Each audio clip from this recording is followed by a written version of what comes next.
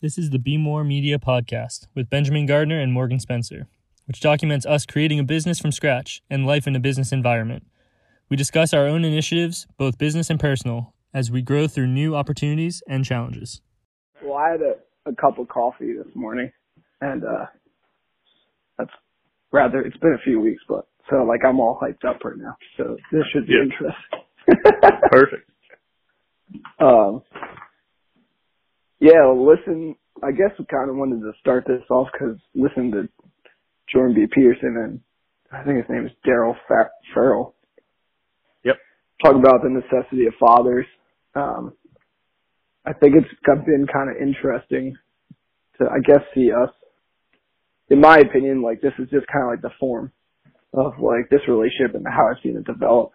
Is that we took interest in being friends, became best friends, and our stories kind of overlapped in the aspect that we had absent fathers in one way or the other. You being that didn't have a father present, me being that I didn't really have. I had a father who was physically present, but not usually mentally or emotionally present. Right. And to hear them talk about it, and this has been an ongoing thought of mine, also which is kind of weird, but it kind of ties everything together, is that like people have this fear of like AI. So where's the direction that it's going to take society, and how is it that society is going to deal with it? And how can you make sure that dealing with AI putting AI into society today, it's a matter of who's behind coding it. It's not a matter of the AI in itself. So currently, right, we're at a period in time where it's the coder, not the AI. That's the threat. Until it's a self-propelled kind of model. Right, exactly. So like, I guess I've gotten this like sense of just like hearing it repeated over from Joe Rogan, is that it needs to be instilled in like morals, ethics, and values with people who are coding this stuff, have to be in that mindset to not code something that would cause damage or harm. And everyone's always wondered, like, how do you make sure that that doesn't happen? And I truly do feel that that has to come from parents. And I think that having a father absent in somebody's life is something that can easily push someone into, say, like a negative. It puts the odds against them of having, the most positive future. So it's pretty proven. You can't say that the exact cause of absent fathers has been some of the damage for society, but it's definitely true when you're looking at divorce rates and stacking them against something like why school shootings only as like a recent phenomenon. And where over the years of where school shootings have become a thing, so have larger divorce rates.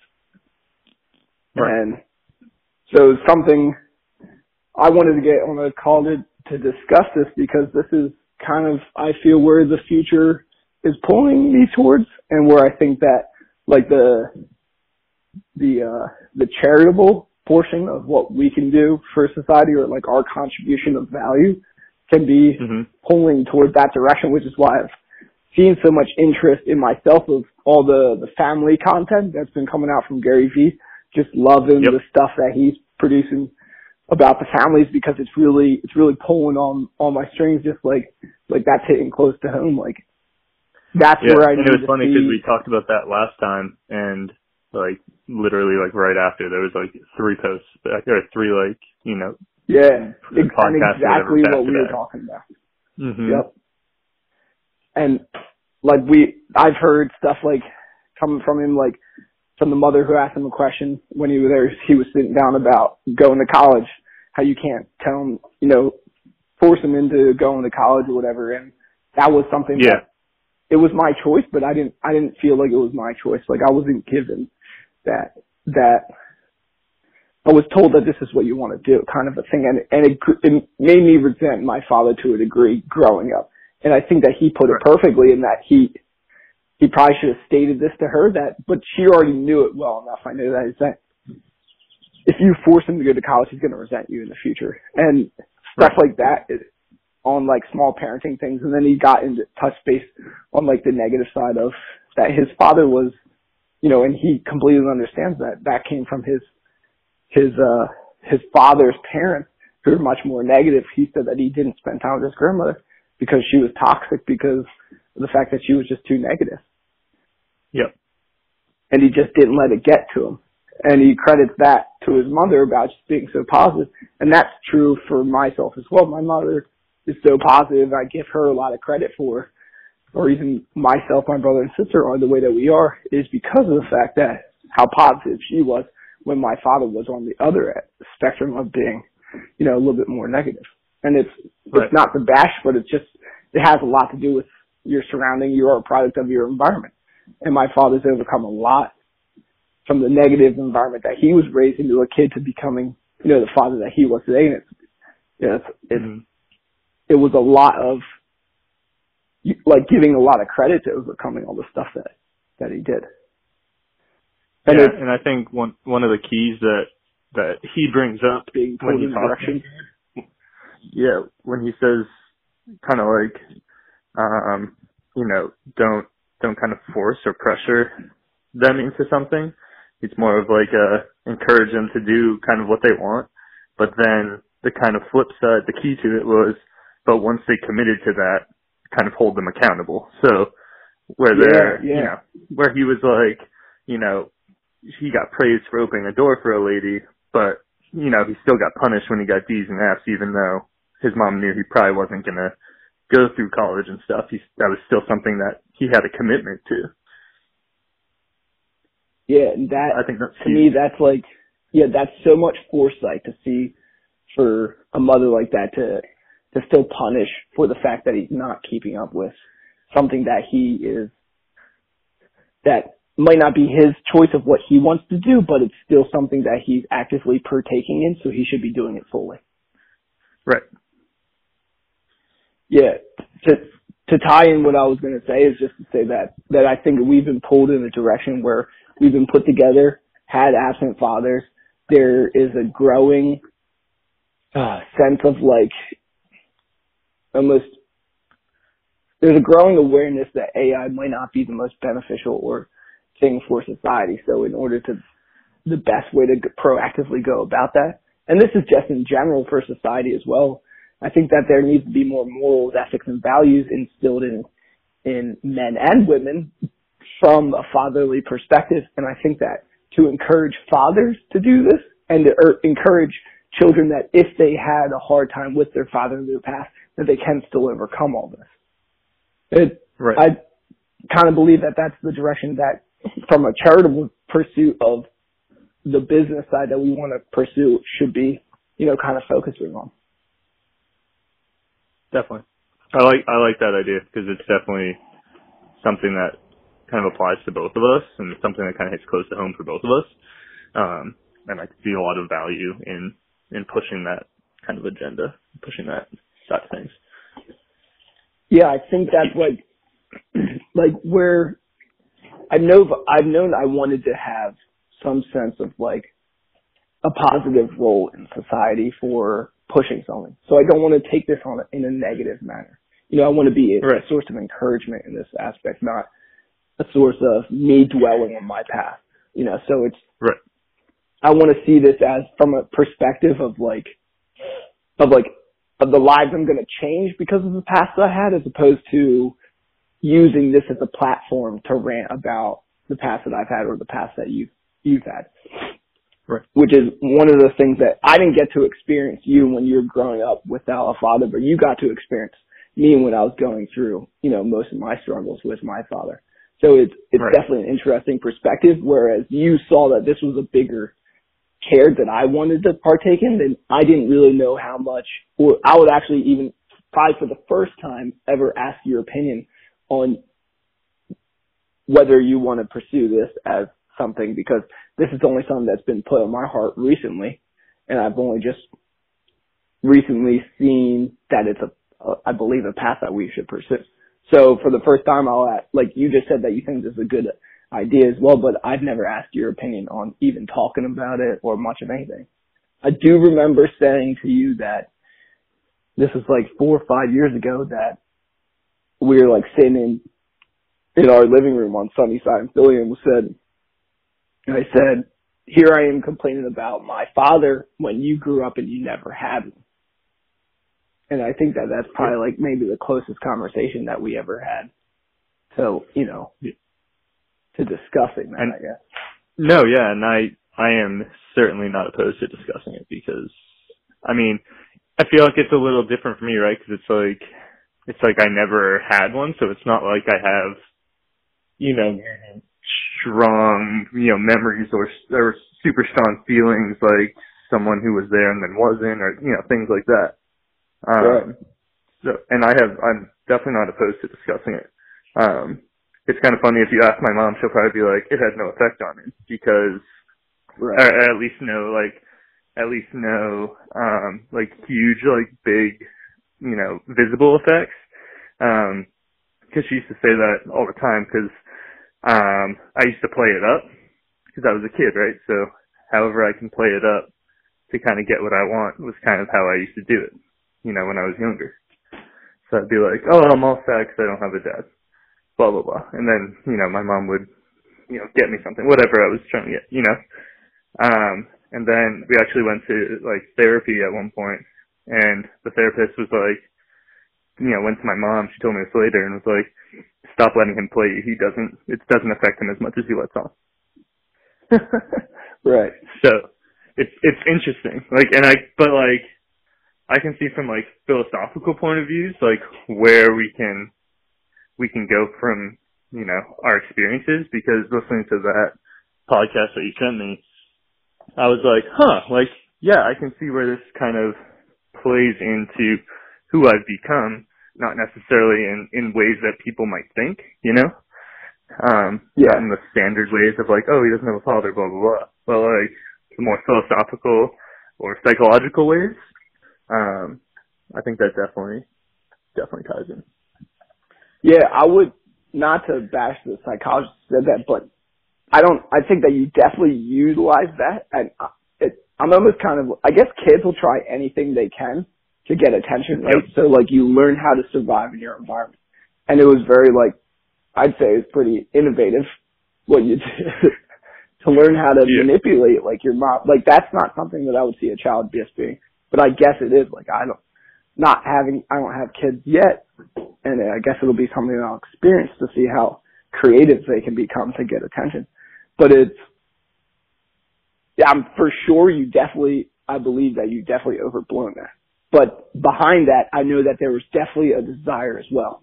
So it's not to take away completely the fact that you were just utilizing it. Like it was definitely there, but you used it as an advantage to you to get what you want for sure. Right. It was the extreme of it. The extreme that I portrayed outwardly was not necessarily the extreme I was feeling on the inside. Right. It's very interesting, you know, like stuff like this. And like I said, that podcast was kind of eye opening, you know, like you hear you hear all these psychological things, and it's all like basic stuff where they had a whole like segment about like rough and tumble play and how that affects you, and like stuff like that, how you don't think like something as small as that would be that formative. But it definitely, I mean, it clearly is, you know? Right. Yeah, it's crazy. He was talking about how it builds a lot of empathy in children. Build empathy in, you know, the roughhouse and play. And then, you know, build that self-awareness or awareness of other people, how they react to certain things, if they should be. Yeah. If they're crying, what it is, how you react to that. Like, all right, that was too tough. And then you know, or if, you're playing, you're like, okay, I could push a little bit harder, you know, so it's like, it teaches you boundaries of how to interact with other beings, as well as it teaches empathy for the other person, you know, if something were to occur, like a problem or getting hurt or whatever. Right. It was kind of funny when he was like, yeah, my kid would get hurt and my kid would make the other one cry. And then he noticed that like, whenever that happened, the other kid would look away because he was kind of like ashamed or whatever. And then he'd be like, no, look at her. Like, look at what she did. Yeah. That was kind of interesting. It almost sounded like I'm sure from the outside it was like, ooh, like that's a little extreme, but it makes sense. Like, you have to own up. It's kind of teaching that person to own up to your mistakes from, childhood. Yeah, and that can also connect to, that also rang a bell for me to think that that's a way to teach kids how to behave online. If you're at a young age in social interactions, you teach them to see the hurt of another. It might deter them from making a rude comment online later on down the road because they know so-and-so was really upset when I did this back in the past. Face to face, maybe I shouldn't say it online just because of the fact that I have the ability to hide from their reaction. Right. Yeah, and I saw something kind of related with, I think that Gary Vee put out yesterday. I saw it on Instagram. He probably put it out before then, but he was talking, someone asked him, like, how do you deal with kids that are so addicted to their phones that they can't communicate, with people in front of them? And he kind of like flipped it like he usually does and was like, I think that they probably communicate better than anyone. They're just not communicating with you. They're communicating with someone else. Yeah. They're not interested in communicating with you. That's why they're on their phone. They're talking with someone else from, somewhere else. And they have that ability and that connection because of technology that they can talk to someone else even if they're out in the room. Yeah, that was the funniest thing when he said that. It made me think like, yeah, kids all along have just wanted to be, if so a grown up was telling them about something, they just wanted to like disconnect and not listen for so long, but they had to because they had nothing else to do. And nowadays children have kids, adults, teens, whoever, because adults do it too. Go out to dinner, you're not interested, you look at your phone. So it's a thing, it's just like, it's a social sign of saying like, yeah, I'm not interested. And kids just do it right off the bat. So it's like what becomes, sure, it's partially addiction, but it's also at the same point, it's also where's the priority and what holds more interest. Right. And it's just, I remember my mom just saying like, go play with your friends, like go outside, like go do something with your friends instead of being on like Xbox, all the time. But like the thing was, I was on Xbox talking with all my friends, just because we weren't in the same place at the same time. We were still communicating and socializing and things like that. I would say that it's not wrong that, just communicating that way does make for more awkward or not as developed, face-to-face interactions. So it's definitely not discounting that, you might underdevelop on face-to-face communications, but you're still communicating. You're not just a quiet kid who's sitting in the corner on his phone, not, playing games or whatever. You're usually communicating with other people. Yeah. I think people take things for like as an ultimatum, like one or the other more so than they should. Like everything is a balance for sure. And it's like, yeah, there's definitely some weight to that question, but at the same time, I think it's more of people's judgment than it is anything, just because there's a social trend that's changing. And there's a positive and negative to being on your phone out in public or during a conversation, and there's a positive or a negative, to like to video games and whatnot and losing connection. Like it's there's going to be benefits and there's also going to be negative side effects of it as well. It's just something that's you have to see both sides. Nothing is one or the other, and majority of things in life is just all about a balance. It's like finding the right balance. Because it's important for kids nowadays to learn how to communicate technologically and over text messaging, because to me, texting is one of the hardest things for me to do with my wife is have a conversation over text and not trying to read into what they said.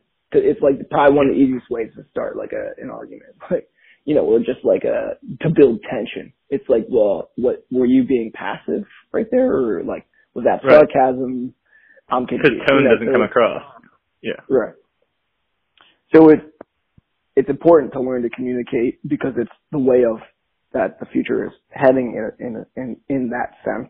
And it's also important to communicate also, interactions in person. So it's both sides are important. So you have to learn, when to balance. You have to learn to balance it. You have to learn both. You have to learn both sides. You have to learn to balance it, and you have to learn how the one's negative and one's positive. So where texting is negative to have certain conversations, don't have those conversations over text. Like, learn the balances of it. And I think if you're doing that earlier on as a child, that's probably best. But at the same extent, sometimes children need to be given the direction of like, okay, this conversation isn't meant to have over a text, or this you're meant to call or go see your friend. So if, as a parent, say someone said, like, your child said something negative to someone online, you'd be like, that was very inappropriate. You know,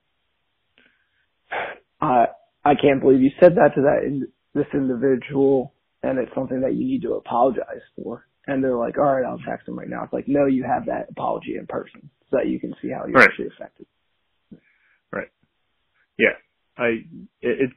It's just so interesting to think that, you know, where it's interesting how behind things get, right? Where, you know, when we were kids, oh, you're playing video games all day and you're talking to nice people online, blah, blah, blah. Like, you're not doing anything. You need to go outside, because our parents, their generation was, you go outside, you hang out with friends, blah, blah, blah. And so, you know, and we're like always like one step behind, like, because when we were kids, we probably would have developed even faster if parents were like, you're communicating online, that's good. Like, now, like where it is nowadays, where people are like, oh, communication online is not necessarily a bad thing. But we're always like a step behind.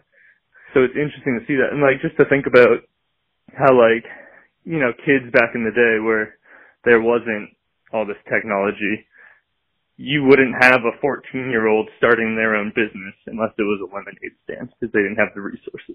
But now you could have a 14-year-old kid that's just like on his phone pushing out YouTube videos or, you know, Facebook content and things like that, and suddenly he's got his own, you know, thriving business. Like, it's just, it's not all necessarily negative that your kid is on his phone all day long. You know, he could be starting a business and you don't even know it. Yeah. It's like the kid that makes millions of dollars unboxing toys on YouTube or something. It's like, it's incredible. Right. And I'm sure his parents, you know, at first was like, all right, it's like, you're kind of wasting time. Why don't you go play with your friends? You're just making videos all day long. Or at the same time, they're like, you're a child. I want to limit your privacy online. And I don't want you putting yourself out there to everybody in the world. Like, I'm sure that was a conversation that existed throughout all of that, you know, and it's realizing the fact that there's opportunity out there, and there's like a sense of somebody to build at such a young age, their net worth, which is something that I've had a conversation with Courtney. It was like, how would you, like, when I heard that, I was like, what would you do if we had like a 12-year-old who started a YouTube thing and made millions of dollars? To me, that was like I don't think I could give them, I don't know if I would, like, how much access do you give them to all that money? Or it's like, how do, you know, it's like, what do you, you know? So it was just like, to me, it was a very interesting thing to ponder, put it that way. Yeah, and you won't know until you get to that point. And then you won't know at that point either, you know, like, even after the fact, it'll be, because it'll always be in hindsight. Yeah, right. For sure. It'll always be I should have done this, I should have done that. Right. You know, I think that being a good steward of your money is, you know, is just, and if you are a good steward of your own money, it'll help the kid learn. It's the same thing, instilling values, morals, you know, ethics into a child is going to help them lead, and they're going to make mistakes with that money. And I think it's probably more important that they learn it at a younger age than it would be at an older age. You know, like, there's certain things that you could definitely protect them from. Be like, yeah, this isn't good, or that's not whatever. You know, it's like, there's going to be things that at a kid at 12 years old isn't going to know how to manage millions of dollars. Right. You know, at my age, I'm only learning just now how to manage X amount of dollars. Is, you know, who's the best resource for this? Who's the best, you know, where am I supposed to invest my money? So it's like, you could definitely teach a 12-year-old that. And it'll take them a few years to get a basis. And at my age, 26, they could have the same knowledge that I had at 26 that they might have at 16. You know, so it's like it gives the, every time a kid achieves something, it gives you the opportunity to teach them something else to build on top of that knowledge. And it's really about reducing time frames. And I think that's how we're making society younger, is if we can continue to teach kids, children, just reducing the time frame of information. And that's why I don't feel that there are certain things that we just shouldn't hold back from utilizing as a point to educate kids on. Right. I'm not a parent yet, so I can't wait to see how this is all going to play out. And I say certain things, and then, I know there's a parent out there laughing, and it's going to be one of those things. It's like, I'll tell you when I get there, kind of a thing. But as of right now, that's my opinion. Like you say, hindsight's 20/20, and we'll see when I get there. I'll be able to laugh at myself one day too. Right. I mean, I think the best that you can do is go in having some idea of what you want and try to execute. Half the time it won't work, half the time it will. Yeah. I think that's, and I think the key with kids, from what I've seen and from what I've heard, and, stories of, successful kids and things like that, it's about two things, which is teaching them through, by showing them, following what you do, setting a good example, not necessarily saying, hey, do this, but if they see you doing something good and they see the positive outcomes from that, they're going to follow that. And then I think the second thing is allowing them to learn on their own. Here, I'm going to set you up, for this. If you fail, and you deal with the consequences, Yeah. I think those are the two key things. Yeah, because that was something that a kid at such a young age has to learn strictly by learning from their environment. So they're taking everything in, they're absorbing everything, absolutely everything, through as many senses as they can. And that's how they're learning, and then that's how they're going to be behaving as well. So it's almost, I'll introduce this saying as early as this, and this will be continually something that I say, is that parents spend their whole lives trying to protect their children when they don't realize that they're the biggest threat. So it's one of those things that at such a young age, I was absorbing negative behavior from my father and how he was talking to my mom or how he was talking to other people. That it's very, very evident, because myself, my brother, my sister all turned out the same to social interaction. So which is interesting too, because it goes one of two ways, right? It goes, oh, this is what I observed, so this is what I'm going to do as well. I'll do the same thing. Or you do the complete opposite. This is what I observed, I didn't like it, so I'm going to do the opposite. Yep, exactly. And that's exactly what happened for all three of us, myself and my brother and sister, is that we saw certain social interactions that my father had, and said that he talks so much and gets himself into trouble that if we just don't talk at all, we can't possibly get into trouble. And then it's gone too far it went too far the one way to say that now it's perceived as just being shut off, or being antisocial, if almost a RBF, if someone walks in the room and they just look at you oh, that person doesn't want to talk to me. So it's you have to be careful of how far you go with one thing, because you could take everything to the extreme. So it's always about finding that balance. So I've been trying to rework myself with going from introvert, but introvert's the way that I've recovered. I recover in myself, to now realizing that I want to talk to people, and the value getting to talking to people is worth so much more than the value of just trying to keep to myself. Right. So it's funny that you called yourself an introvert, right? Because, and I've noticed this, if I met you, right, and, we met for the first time, and, someone was asked me after that interaction, hey, was he an introvert or an extrovert? I'd probably say an extrovert, right? But I think it's funny, because that's kind of what happens with me, right, where I I take those, those tests that tell you if you're an introvert or an extrovert, and it always comes out extrovert. But when I think of myself, I'm like, I'm definitely introverted. Like you can be like an introverted extrovert. It's interesting.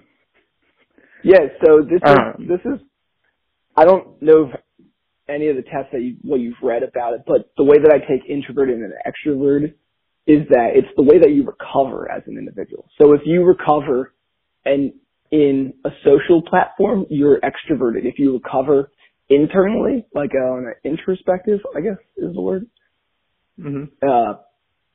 on an introspective level, then that's introverted. So I know that I recover with time thought to myself. If you were to put me in a room where I don't know anybody, I wouldn't really talk much to anybody like that. Yep, me but too. I take that as something that to me is something that was created from observed behavior more so than it has to do with my personality. So it's same, like if I met you to me, you're like you're the class clown type, like you go into a room once you start fitting and it's like you find your way and your presence in being the comic or the comic relief in the room. Right. But that takes me a while. Like that's not like hey, I walk in and like, oh, that guy, like I walk in and I have to get used to people. And I'm also not good in big groups. I've realized that I went to, Addison's bachelor party this weekend and I realized that like, hey, I'm not good in big groups, but I'm really good in small groups. I'm also not great one-on-one. So like I have this little like middle ground, like, hey, if I'm standing there in, a little cluster of, 2-3 other people, I'm great. If I'm in a group of 10 guys, I'm probably going to be over there being quiet. And if I'm one-on-one, we'll have a conversation for a couple minutes and then I'll probably walk away. It's a weird middle ground. Yeah, we're like, it's funny to hear our perspective on each other because we've known each other for so long. Right. When we first met, probably we both saw each other as a little bit more introspective or introverted. And I'm the same way in social atmospheres as well. However, if the conversation is given an agenda, like we're meeting for a specific reason, like I'm the total extrovert in that. Like it's like like how you handle your clients is, I'm sure it's the same way. You have that commanding, like, we're here for an agenda, like this is what we're getting, this is the topic of conversation and you're going to you're going to kill that conversation. I follow in the same footsteps. Like if someone's asking me for advice on something particularly, like I'll dominate like a one-on-one conversation. Like I'll absolutely love talking to that person, interacting with that person, giving that person advice.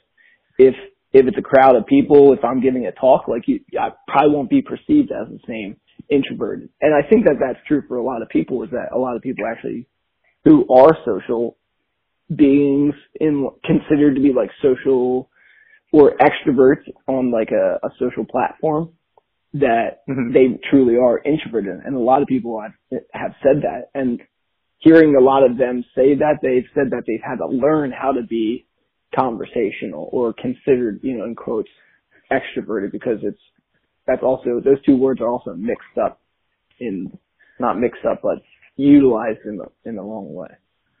Yeah. And I definitely agree about like having a direction. Like if there's like you said, I'm pretty good with clients where like, here's the agenda, here's what we got to accomplish, that kind of thing. I'm good with that. Yeah. If I have to go into a group and make small talk, that's not me.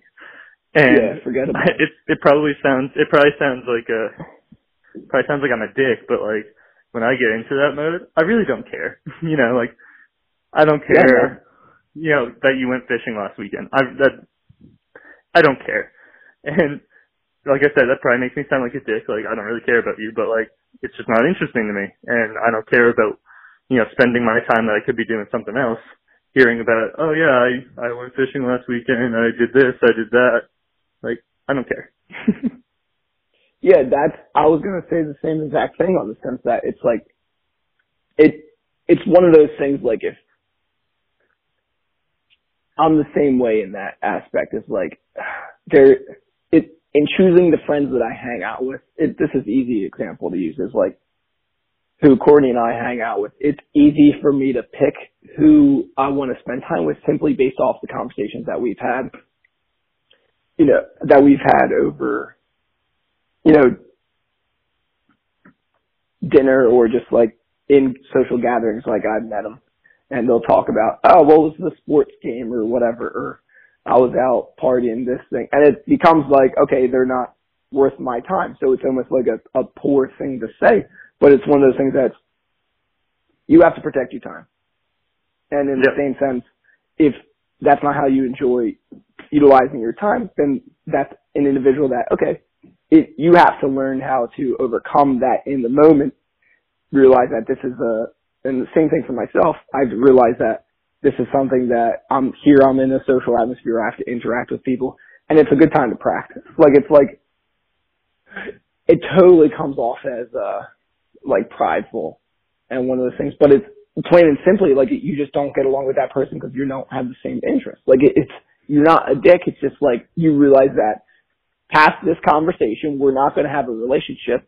So in reality, what's the ROI here? So it's one of those things where I think that we both have to learn to just love people so much to take interest in no matter what it is that they say. If that's something that you love, that's awesome. This is great. And it just helps facilitate that conversation, or just because of the fact that that's what they're interested in.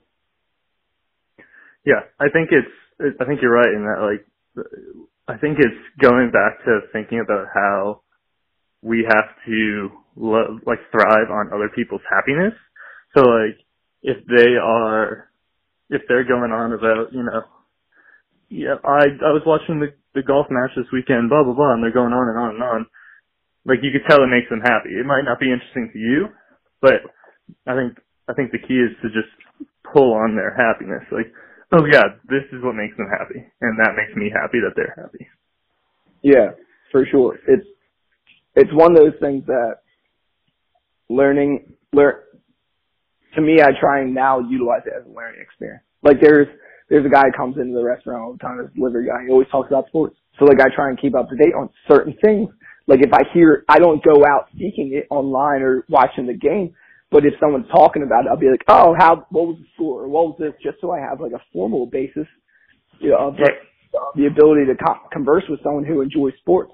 They're like, oh, so-and-so traded, this, or did you see the Sixers, they're going up, but if they get past the seventh game, they're going to have a hard time, win the championship, So it's one of those things. It's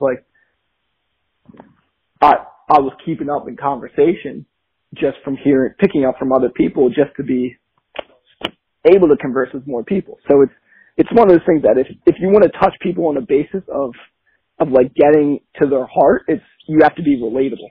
So it's almost it's a responsibility to keep your knowledge as wide as possible and your understanding of things that are going on in order to be able to connect to things, because some people are going to thrive and connect with someone who can talk about the NBA game, or someone's going to thrive with someone who can talk about, the NHL playoffs that are going off. That's just, it opens the conversation to get one step closer into maybe what it is that they really want to hear.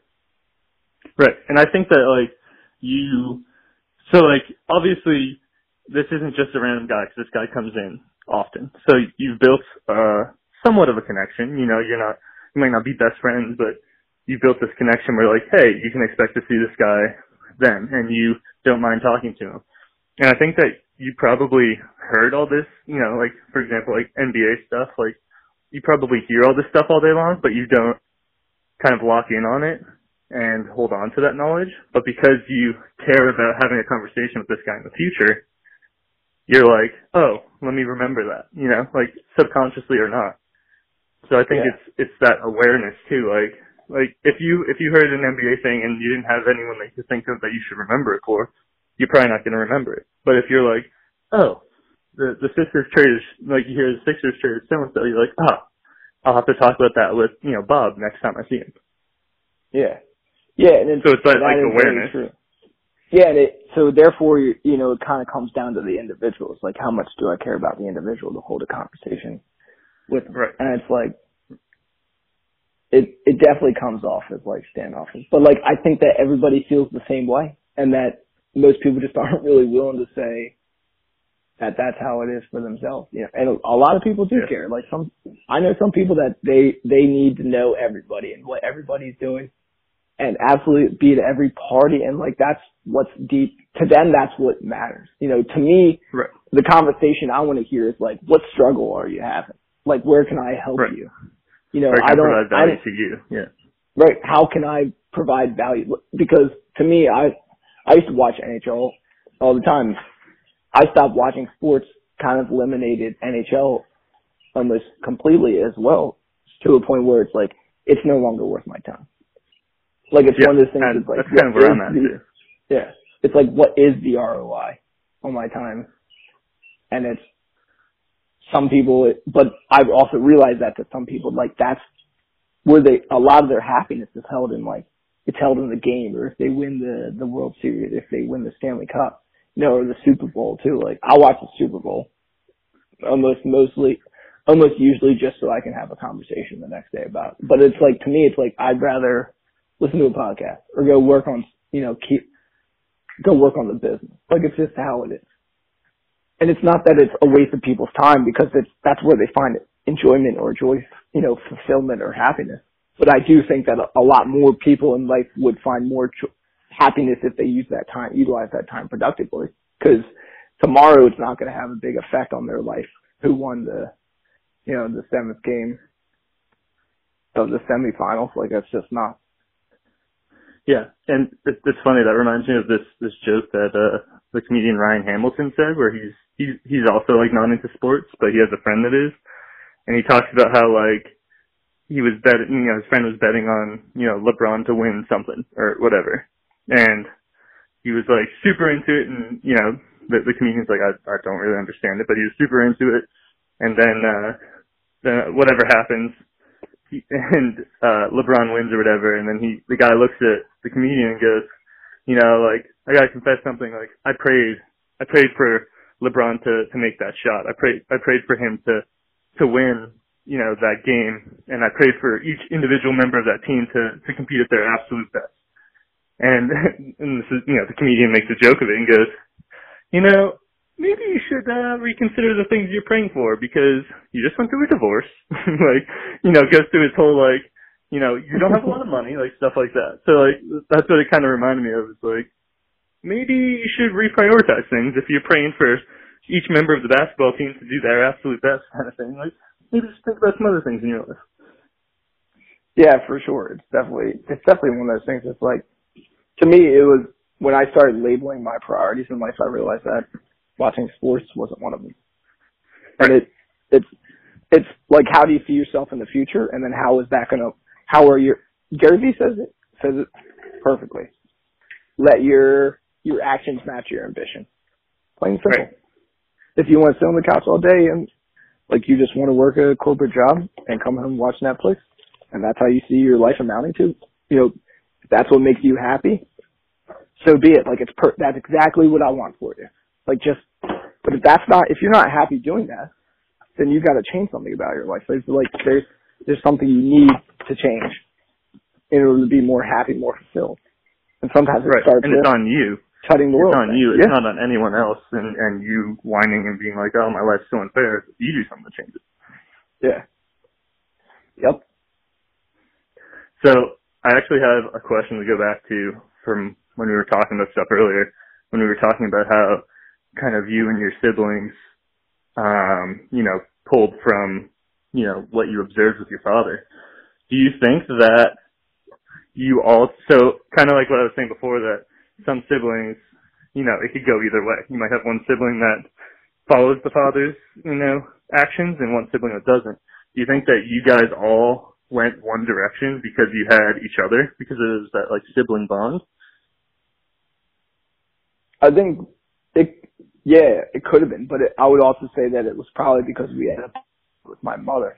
So it was like the closer bond with my mother helped us go in a direction of more in her defense or in the way that she raised us. Right. So it So I was guess definitely, it's kind of like a family in a family. Like you had your family, but there was really this kind of closer family inside that. yeah. And to be honest, that's also part of the problem. Like my brother, my sister, myself, my mom all grew so close together, like apart from him.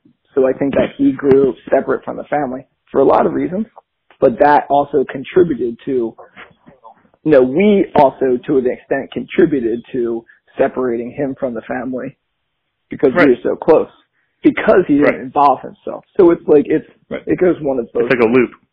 It's like a vicious cycle. Yeah. Yeah. And to some degree, everybody's responsible.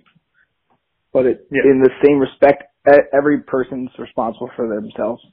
And that's just like, if there's something that's not right, like you have to get right with it. Right. Yeah, that was just interesting to me to hear you say that, like, all three of your siblings kind of turned out the same way. That's not always the case. Yeah.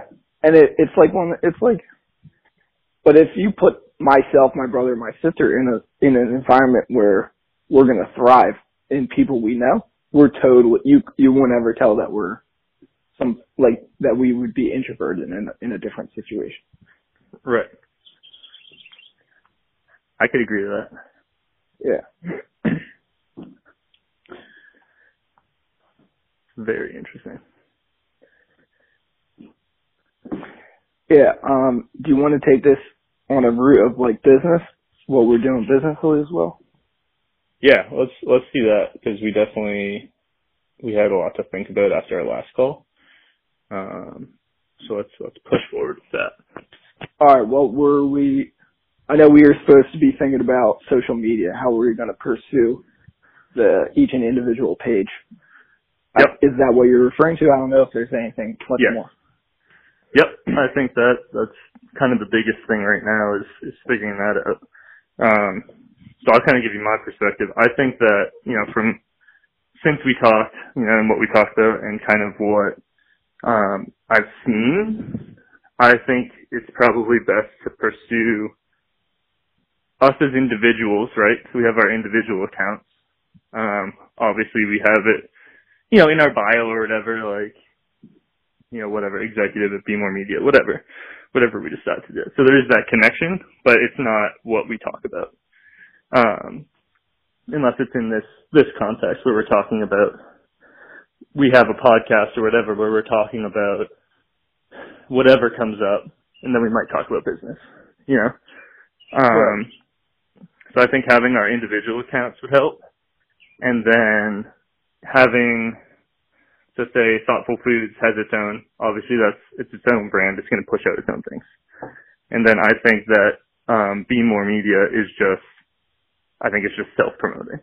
That's what I was thinking. Like where it would say, or it's I guess not self-promoting, it's probably not the best, but promoting its clients. So it's saying, hey, check out Thoughtful Foods, check out, the content that they're pushing out, that we're pushing out for them and things like that. Right.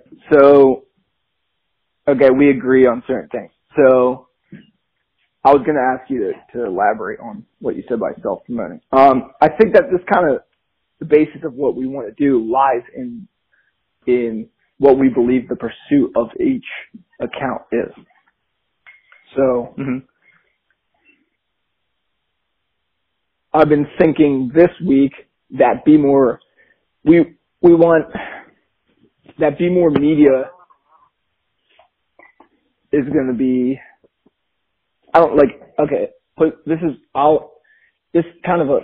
Be More Media is going to be one of those things where it comes down to where our interest lies, right? So as of right now, this is what I'm thinking. I want to utilize Be More Media as a parenting company for any company that we produce. On this front, want to be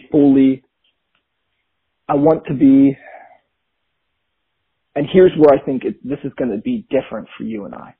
I want to utilize Be More Media as something where we can pursue the start and execution of businesses. So starting, executing on creating ideas, starting those ideas, executing on those ideas, and then managing those ideas.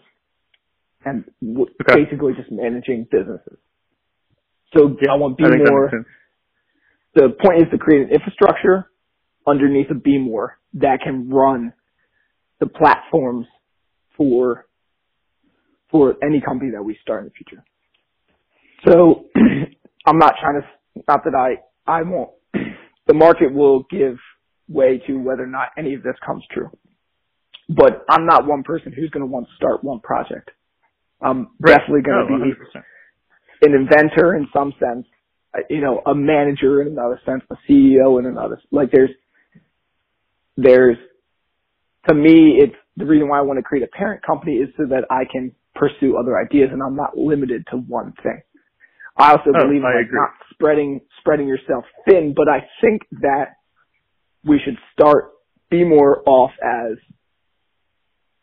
a parent company. I get to run the parent company and I'm going to want to have my hand in everything for sure. But I'm just trying to think this out, but I'm like, Jack Dorsey runs 2 companies, Twitter and Squarespace, is it? He runs Squarespace too? I think so. And some people think that because Twitter's traded on the stock market, there's a lot of people who are invested in Twitter that believe that the company would do a lot better if he gave all of his time to that. So they're 2 completely separate things. I want to be able to run Be More Media as running subsets underneath of it. So it's one thing that you're running, a conglomerate. So almost like a Berkshire Hathaway, except just not traded publicly. So it's a private business where you either start ideas or buy business, whatever. It's just something to manage everything else on it.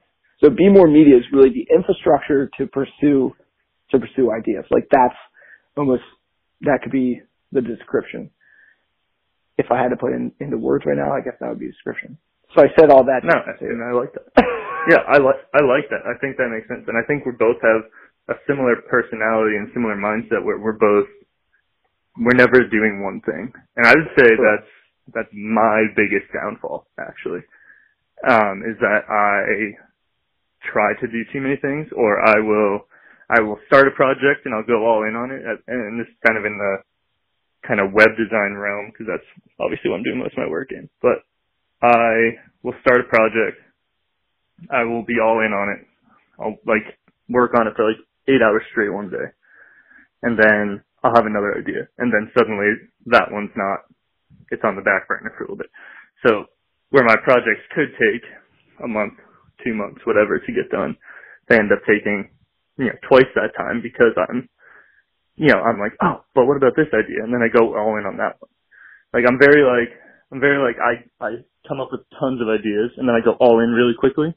And then I come up with another one, I go all in really quickly. And I need to work on executing them all to completion, even if it's simultaneously executing them all to completion. That's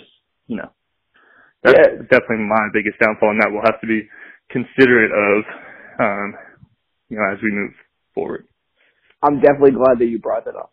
That's something that I've struggled with my entire life. And I think that I've came to the conclusion, if someone were to come to me, people ask this to Gary Vee all the time, and I kind of forget what he was saying, what he says to him, but this is my opinion on it that I've, from my own experiences, derived. If you're in pursuit of a project and you jump from one idea to the other idea, I don't think you're meant to do that first project. Plain and simple. Right. It's just if you're all right, I'll go ahead for this. I've worked on every single project until I got to a point where it was either, okay, you either go seek funding for this or this project is out of your intelligence. Or you have to go recruit somebody for this. So you have to partner with someone. So I've tried to partner with people who I knew in my world that could help me pursue. And when that part is not being able to partner failed, or not desiring to go seek funding at that point in my life. So it's I didn't care. I don't know if I didn't care to go seek funding for certain projects because I didn't ever want to, maybe it's selfishly. I just didn't ever care to go ask. I don't like asking people for money. So I realized Right. that wasn't a time in my life where I was going to be pursuing that project because I didn't desire to do it. So like, Right. so I wanted to create transitional windows, like tinted windows, transitional tinted windows that Yeah, I remember that. work through dichroic and electrochroic dyes. And I got to a point where someone told me that their friend who worked for Saint-Gobain just bought a company that was doing that. And I was working on it in college. And they did it through dichroic and electrochroic gels or something like that. And I was like, oh, that's a good idea. And all. So like that kind of put an end to my project right then and there. And so there was that.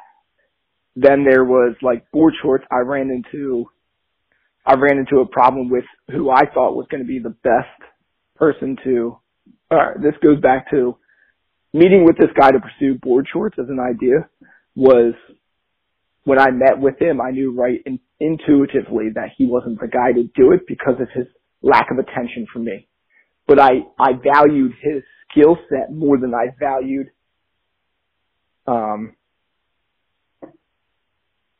my own intuition on knowing that he wasn't going to give me the right attention. So I got into problems with him where I tried to pursue a project and he wasn't giving me any time to work on my project when that's what I was asking for.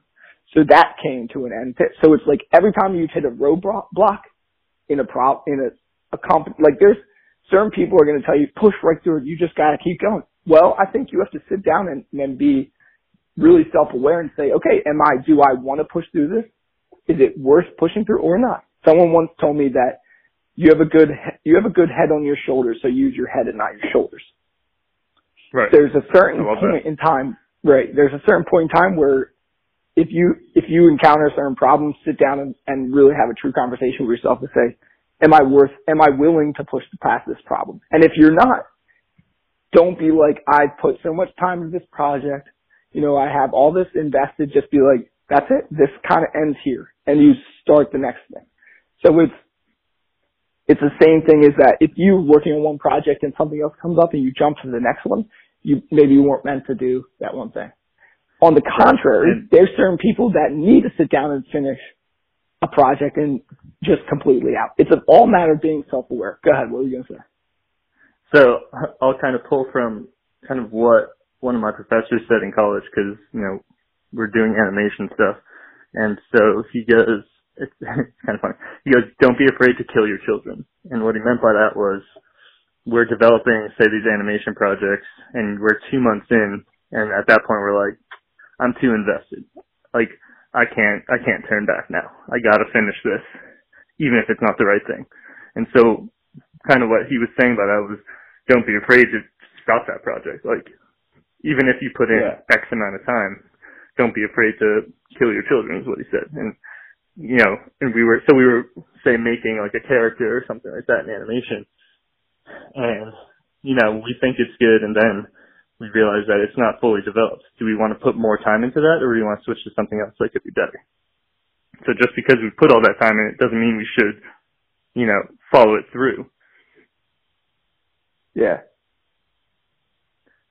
I mean, I think that's key. Same thing. Yeah, absolutely. Same thing with the music blog I wanted to pursue. I got to a point where I was outgrowing that lifestyle and I no longer wanted to be involved in it at that time. So like someone once told me that every entrepreneur has t-shirts in their basement and I don't have them in my basement, but I got them in my closet. Like it's like I got a couple dozen t-shirts still from old companies that I tried to start, and that was a learning experience in itself. I've dumped tons of money into starting something that didn't work out. And you can't dwell on the money that you put into it. You have to move on. It's like, if you no longer find interest or happiness or fulfillment, joy in that project, you have to move on. So like me as someone who is, this is what I tell people, I'm a plumber by trade, an engineer by education, but an entrepreneur at heart. Is like I went through a period of time where I didn't have an idea to pursue. And like that was very detrimental to It's kind of detrimental to my health. Maybe my happiness, which was detrimental to my health. So it was one of those things where I had to be very self-aware. I took the time in the silence to learn about myself and to really focus on what I was interested in. So people are always like, where do you get an idea from, this, that? It really comes from figuring out what your interest is at that point in time. And that's where I think that Thoughtful Foods is going to be the first one that I finally found a product idea that I have great interest in, where it'll create value for other people. It'll promote good health, which is the value as well. And it's a project that I can pursue with my time, and it's a project I can pursue with my money. So it's finally, I found something that I'm willing to pursue with my money, with my time, and with creating value for other people in something that I am interested in. So right. I finally found something that to me is worth pursuing. Yeah. And so here's speaking from someone who's seen you kind of go through all this, you can kind of tell, and it's funny because my mom's kind of going through the same thing, but you can tell that this is so much more well thought out. Excuse my pun, Thoughtful Foods. It's so well thought out. Like you've put the time into it, but also a lot of the effort and a lot of the thought that goes into it. It's not just, one of your music brand that you started up. You're like, yeah, this sounds great. I have some ideas. They're not super well formulated. Like, oh, this is good, yeah. But it's not fully thought out. And that's kind of, yeah. Yeah, that's kind of I jumped on that and tried too. it. Sorry, yeah. So my mom, she had a consulting company. Like she had her own consulting company where it was really just her, but she would outsource financial consulting to people. And so that was kind of her thing. And then she moved down here to South Carolina and she just got a job or whatever. And then, back up north, she tried to start like one or two other companies. And she came to me last week or the week before and was like, I want to start a new business. And I was like, all right, let's hear it. And so she told me all about like what she wants to do. And I could just tell that it's very different, right? Like it's not just another, I want to start a new business. It was, I want to start a new business. Here's everything I've thought about, and I've thought about it in depth. And like, when you can ask someone a question and say, hey, what are you going to do with X? And they can answer it right away because they've already thought it all the way through. Like that's huge. That's way different than a lot of people are like, I'm going to start a business. And all right, so what are you going to do when this happens? I don't know. I haven't really thought about it. Like it's when you've had that fully thought out idea that you can tell when it's going to be something that's going to be A, successful, and B, something that's going to continue to interest you. Yeah, and something that is sustainable. Like it's, for me, like the music blog thing was like, how are you going to make money? It's like, well, I'm going to sell merchandise. It's like, well, who's going to buy the merchandise? Yeah. Well, people. Well, and that was your key flaw from the beginning, right? Is you were asking, how am I going to make money? That was the key flaw. Yeah. Well, yeah. Part of the reason I would definitely say that, and that's exactly like I didn't do it. I started it off out of interest, and it kind of led. It kind of led I left out of a lack of interest because it became maybe a pursuit of money. I was no longer interested in lifestyle, and I was trying to utilize it as like to try and build a brand, sell merchandise, and that's not sustainable. Like Would you say you got discouraged? Would you say you got discouraged when like, say, stuff wasn't selling or things like that? Yeah, to some degree for sure. Like there's always going to be the discouragement sense. I was probably discouraged in the sense that like it's not worth pursuing because I'm not selling anything. But the biggest reason was that like I wasn't interested in the party lifestyle anymore, so I didn't want to be involved in that community. That was essentially why I backed out of it. And it was kind of like it was kind of a defining moment for me was to say that I was partitioning my life, not partition, but like stepping out of an old lifestyle I was moving on, and getting away from that side of the business was helping me move on. So it was something that essentially had to happen, basically. Right. But also it's a huge growing experience, right? Like you wouldn't be where you are today without that. No, and I might have spent like, $2,000-$3,000 to realize that you can't make a company successful trying to sell. Like you can't. Like, and it's the same thing that like people say that like if you're not a salesperson you can't succeed as an entrepreneur. I don't believe that at all. Like it's the guy who I'm gonna buy my tile from, a family friend, great guy, Coast Tile in Egg Harbor Township, and he's not a salesman, he's an educator. You go into his showroom, he'll teach you all about everything. So it's like you have to be dumb. It's the title of Gary Vee's book. It's like it's give, ask. What is it? Jab, hook, whatever you call it. But it's like right hook, yeah. It's the same thing. I almost never believe in asking, so it's like right. I don't know why. It's like if I have just a negative connotation about asking people for help and things like that, and that's continued, so we'll see how it succeeds in business. But like getting back to like Be More Media and how I want the pages to be, I want Be More Media to be a total dump of value. And in the header, it just includes Thoughtful Foods, Advanced Water Apparel, say Benjamin Sebastian, the clothing company, like whatever it's going to be. Like that's what I want it to be. Like, so it's like, here's all the value. Here's the companies that we're pairing off. Do you see it as just say like our projects, or do you see it as one day being like, hey, we have these 3 projects that we built from scratch ourselves, and someone comes to us and says, hey, I have this idea, or I have the start of a business, can you help me build it?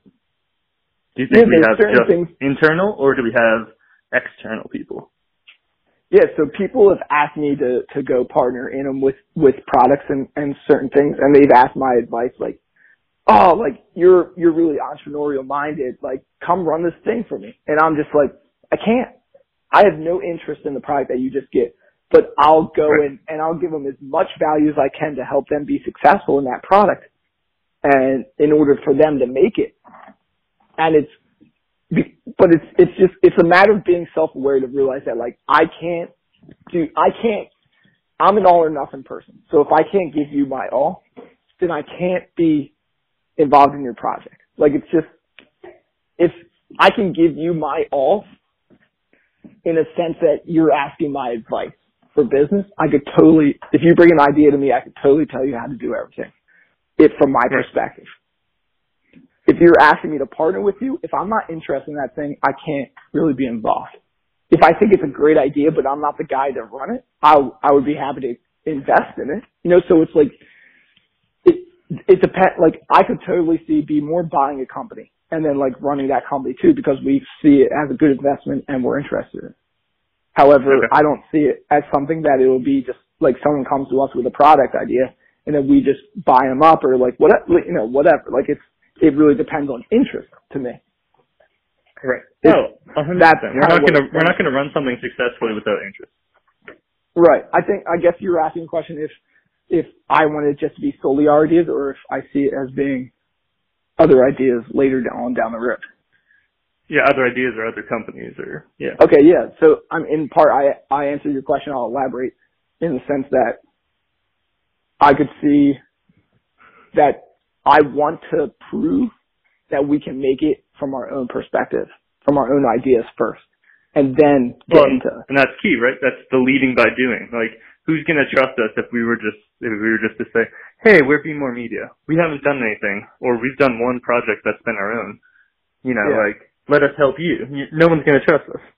No one's going to want to do that. But if we have 3, 4, 5 businesses that we started from scratch and we built to do this big thing, then people are going to be like, oh, like, yeah, you guys started from nothing with 5 different projects, and here you are now. Like, I'll trust you. Like, here's my company. What should we do? Right, exactly. And that's also a conversation I wanted to have with you as well, is that Gary Vaynerchuk's business is he's in the social media and like advertising on the consulting for social media advertising, and not only consulting, he runs the social media for many companies. Right. I want to be self-aware and say that I don't think that that's where we're going to take Be More. So if you have a separate idea, bring it, tell me for sure right now, but I think that it's going to turn into something that we'll run our own companies and our own businesses, and I don't think we'll have the infrastructure or the time to be able to do more, the manpower, anything to do stuff like that. I think that I agree. I don't think that's our thing, right? That's his whole thing is we help with social media and things like that. I think that we might have, say in the future when we're a larger company, we might have a little department that says, hey, we'll help out with your social media, but it's not our key, our key factors, our key goals. Yeah, I think that if I have employees who have time, of course I'm going to take up a client. It's like, right. Keep them busy. Like, you got to keep them working. Like, I see it from a perspective that it's the way I would probably utilize the business in that aspect is to say, here, Ben and Morgan are going to open up a whole day to consult with companies. Pay $5,000 per company. Come in, sit down with us. You have a whole 8 hours, lunch included, whatever. It's like, sit down with us, get to know us a little bit, see how we run our businesses, ask any questions you want. And then, like, on top of that, we could give you our services as an included inside of this to run a couple posts for you to show you how it's done. Like, utilize our employees to leverage the ability to help connect with other people. So it's, I almost see it as being able to sell the consulting portion of it later on down the road, as opposed to being able to sell the actual management of social media pages. Like me personally, I wouldn't be able to do that. I think that you could run a subset. Really? Okay. I was going to say that I think that you could run a subset of a portion of Be More that just managed company pages. I could, and I'll tell you why I wouldn't do that, is because that's not, like we talked about, that's not an interest to me. I've tried, right? So I have clients right now. They're like, hey, I want to do XXX and on social media. And I'm like, all right, here's some ideas that I have. Part of it's me not being fully knowledgeable in that field. Like, I could probably do more to research and become more knowledgeable, but it's not necessarily what I am interested in. So it's hard for me to kind of learn and gain that knowledge. Right? Okay. Yeah. So, I see. So I have a client right now, my client that I do the most work for, and I built her website. I have some like email marketing stuff. Like I can do some of the standard marketing stuff like that. But for social media, it also comes down to I don't have time, right? To be successful on social media, you need to push out content a lot and a lot of different content and things like that. And I don't have the time to do that for a client right now. But it's funny because my top client, right, I've done all this stuff for her, and I do a lot of ongoing website stuff, email newsletters, ebooks and things like that, like more designy things or developing things. But she has kind of been doing her own with, her own thing with Instagram, and I've just been letting her do it because A, I don't have the time, and B, I don't have the interest or the knowledge to be able to really successfully help with that. And I looked the other day and she has 10,000 followers. Like, I didn't do that, and I can't claim to do that because that wasn't me, but that just like showed me like, she has the time where she's posting every day or twice a day. And I can't. Right. Yeah. It's like, I can totally see your perspective now. Yeah. Yeah. So and I'm not opposed to say having a digital media company, right? Where, if I'm the head of a digital media division where we're making websites and we're doing the social media stuff to people, I just don't see me doing the social media myself. Right. Yeah. So I would make this comment is that Gary Vee cares, his interest is inside like the social trends and changes in social media platforms and how they work on a technical basis and how they work on a psychological basis. So like that's where his interest is. So being able to do that for many other companies is enjoyment for them. Whereas you find the enjoyment or the interest in the specific product or idea, and you utilize that as the interest to pursue the social media platform. And so that's why you would rather do it for a product that you're interested in, that one that you created yourself, as opposed to doing it as a career for just social media. Right. That makes total sense to me. Yeah.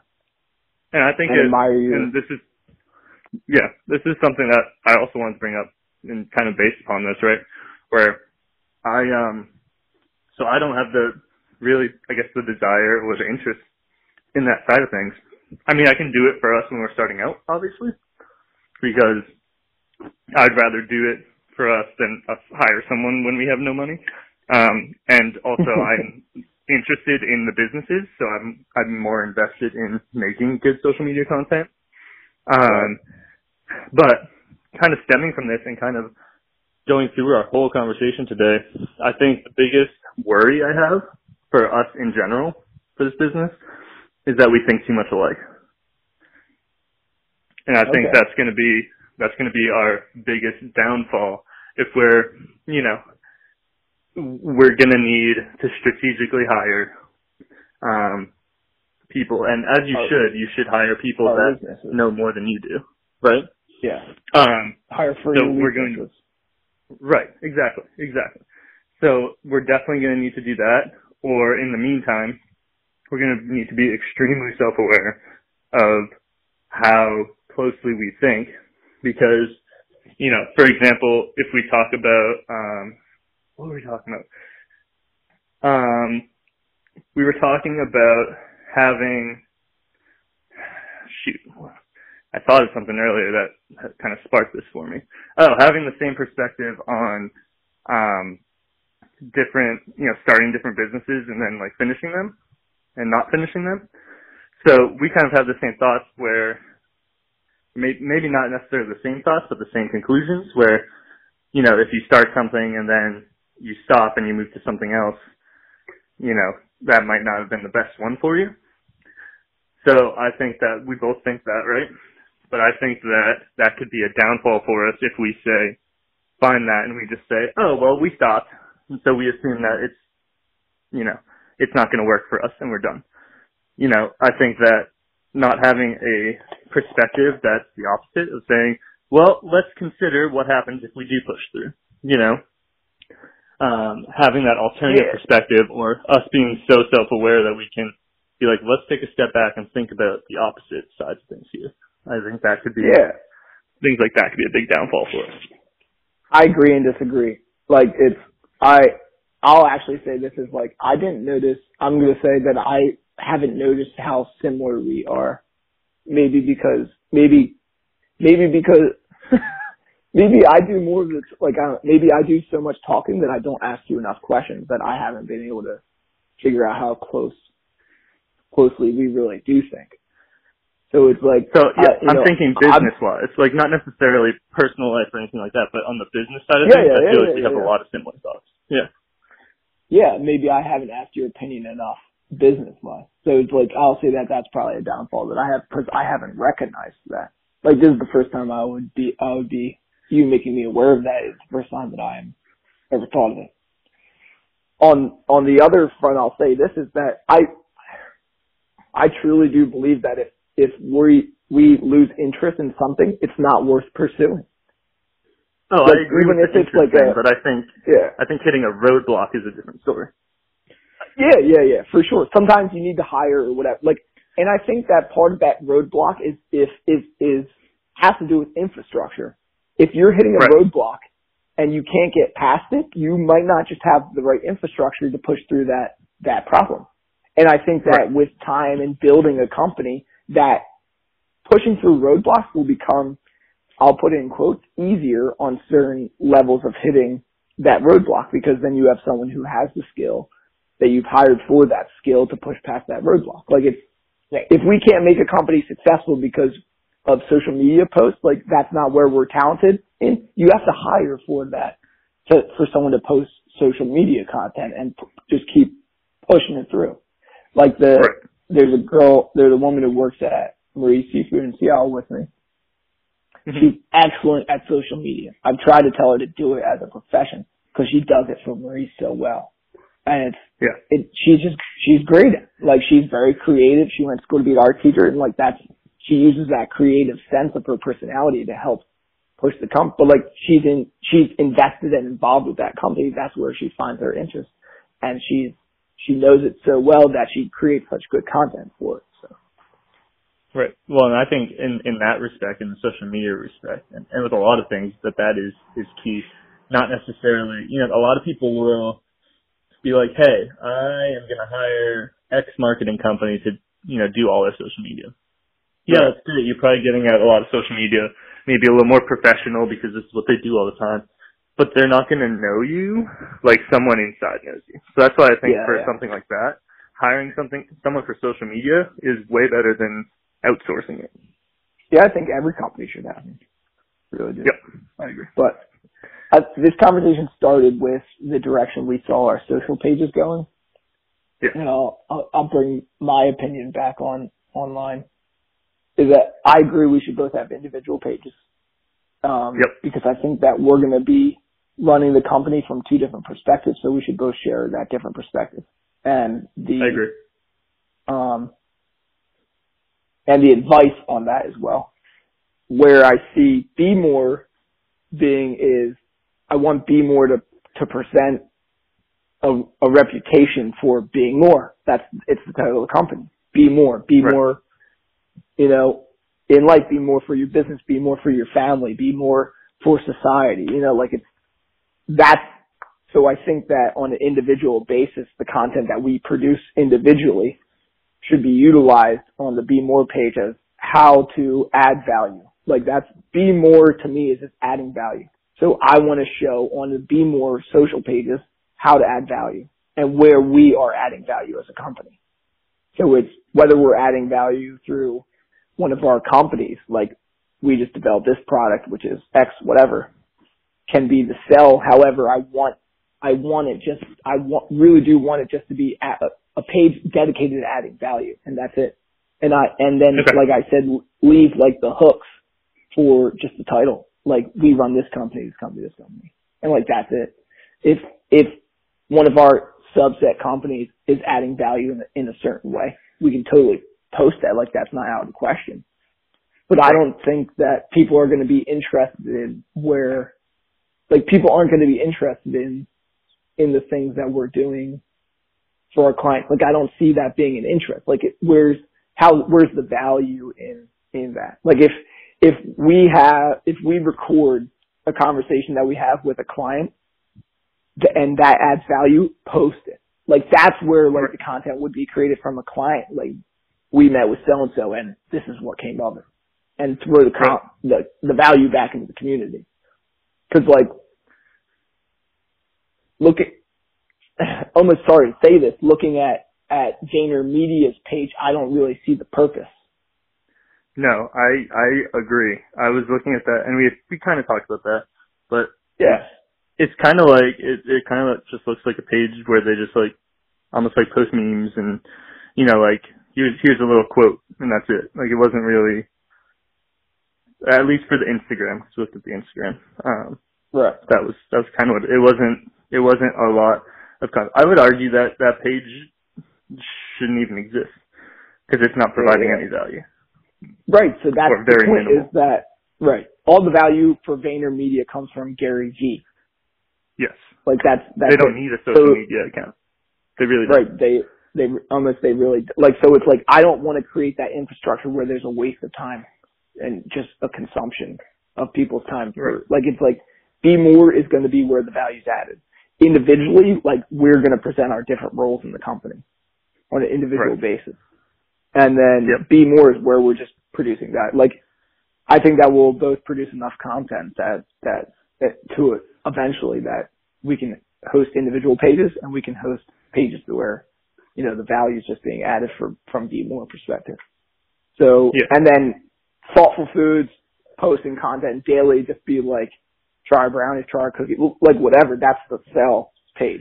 But it's like you're adding the value on the Be More. Well, yeah, in that page, it's more of, check out this recipe that you could use our brownies with, you know, like, right, yeah, okay, rather than buy our brownies, you know. But I get your point, for sure. Yeah. Like we just posted a new recipe on the blog, or someone just wrote this for thoughtfulfoods.com, you know, so it's like, yeah, we're definitely going to be trying to push value first on every page. Right. And then, you know, so it's like Be More be the value to be more. Like that's what I want that to be. I want it hold true to the title, you know, so. Yeah. So I have actually a couple of questions, but my first one, do you see, let's say, us at Be More Media having an in-house creative team? I think I think you have to. And so, okay, define what you mean by creative team. Yeah. So I guess here's a better way to put it. Us moving my company of Creative Cash under Be More Media. Do I see that happening? Yes. Well, I think that lies in what I would ask the question of where do you see Creative Cash evolving as an individual business? Where do you see that evolving to? So in this respect, I see it as being a business, like in this case, it would be, say, under Be More Media. So Be More Media is helping Creative Cash grow, right? But Creative Cash can also do any adjacent kind of work, right? So if we have a new company that comes up, Creative Cash is designing the website and the branding or anything like that. You know what I mean? Do you think that there is a benefit of having it underneath Be More Media or having it still be completely separate? That's okay. So I would almost go into the legality of it then.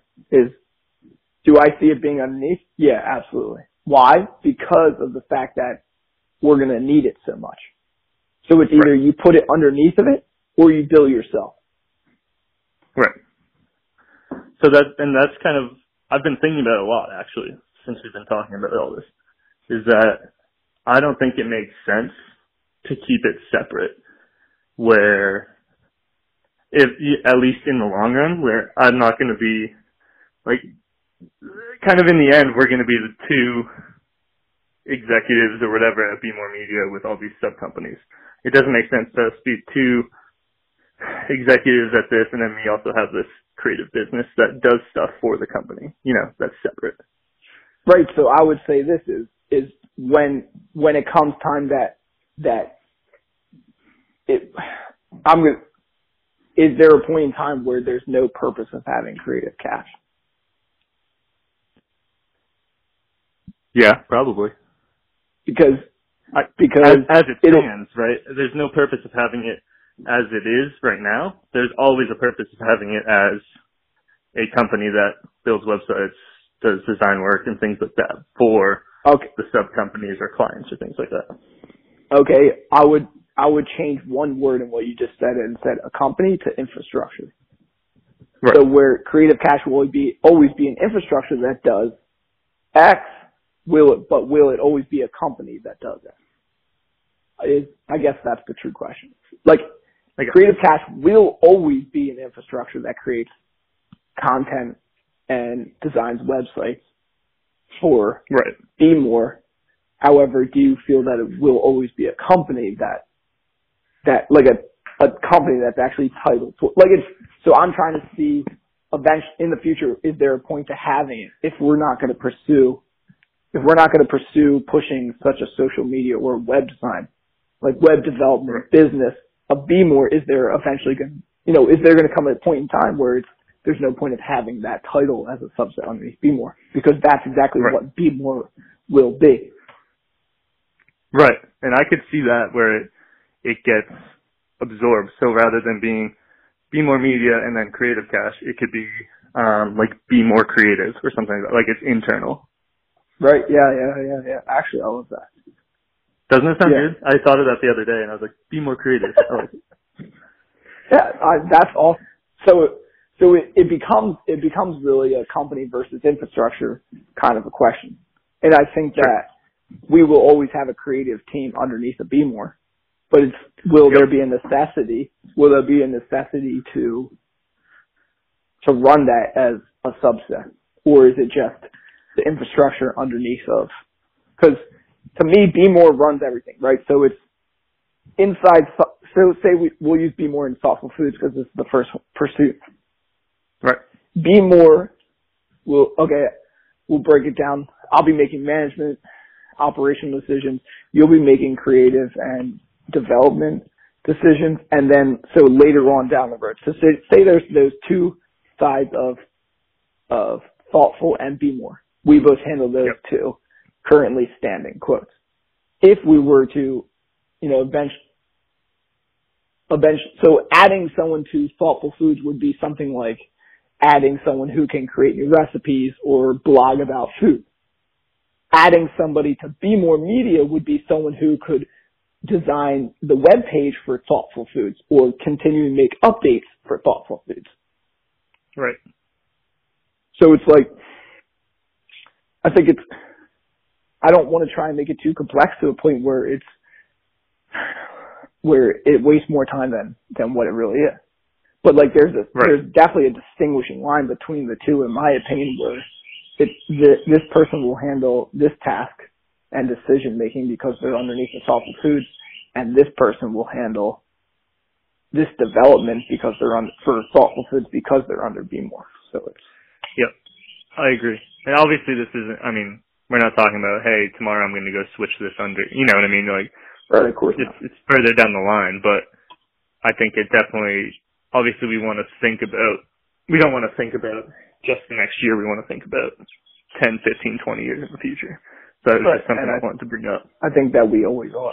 Yeah, I could see there being like a Be More Creative like Instagram page just so that they can constantly like update people on what they're doing and like helping. Like this is something I would enjoy if we had a Be More Creative Instagram pages that one of our developers who's active in the community being like, hey, I made a 2-minute post on how to code your web page so that when you scroll over the hamburger menu, it appears without clicking on it, like something like that. Right. So it's like helping the community on that aspect. So it's like giving back to the community from the perspective of our creative team. Right. Like that's how I could, but I wouldn't see Creative Cash as becoming something that's like a subset company because actually plain and simple is the company making as a team, is it making revenue is it bringing in revenue or just generating revenue internally? Right. Do you understand? Yeah, I get it. That definitely makes sense. Yeah. So like, I think that's what would divide becoming a company, whether it becomes a company or remains an infrastructure. I think that's where the decision lies. And I'm not going to put a limitation on it right now. Right. No, and it's not a limited decision. That's definitely, it's just food for thought kind of thing. Or thoughtful food, Yeah. Yeah, I think that makes a lot of sense. So something else I wanted to bring up, and I think I texted you this like a couple weeks ago, was that I had, and this is kind of going a little off topic because it's more of on my business side of things, but I just wanted to run an idea by you. So I was trying to think of different ways to get clients, right, for Creative Cash.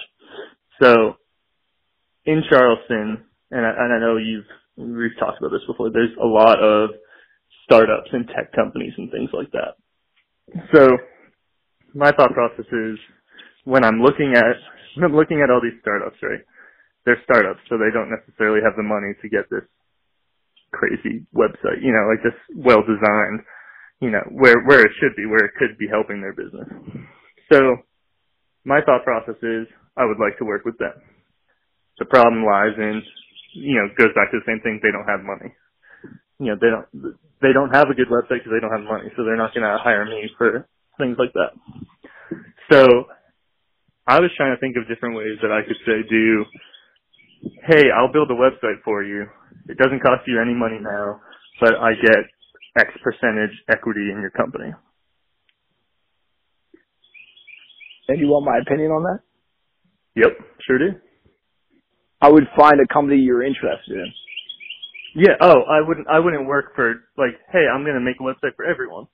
I would vet it, I guess. So I would say, hey, this company, I like what they're doing. I'm interested in them. See them being successful. It's not just, Joe Schmo that made a startup out of his, house and, he's not really fully invested. It would be more of I'm interested in the company. I like the owner. I like what their thought process is. I like where they're going. I like their vision, things like that. And then I would make that proposal. Yeah, I would most certainly do that. Because why wouldn't you? But I would base it off the perspective of if you have time. If you have the time to say that this is what I want to do in pursuit of percentages of companies, then I would utilize my talents and my time to help produce potential, income for me in the future. And that's kind of how I was looking at it. Was it's not going to provide me any immediate value, but it's providing them value, which in turn can provide me value in the future. Yeah, I would say on the basis is that two things. A, do you have the time? And B, do you see it being an ROI? So the ROI, actually, it all comes down to time. That's it, actually. Yeah. Because the ROI comes from the time. Yeah. Right. Exactly. Because I'll put it this way. If you have the time to give to them right now, and be actively involved in that. Yeah. Okay. So you have to look at it from a broad perspective, say, what am I currently doing right now? And what should I be doing? So it's I can either go chase after clients for equity, or I could start building my own business. So there's really where the question lies.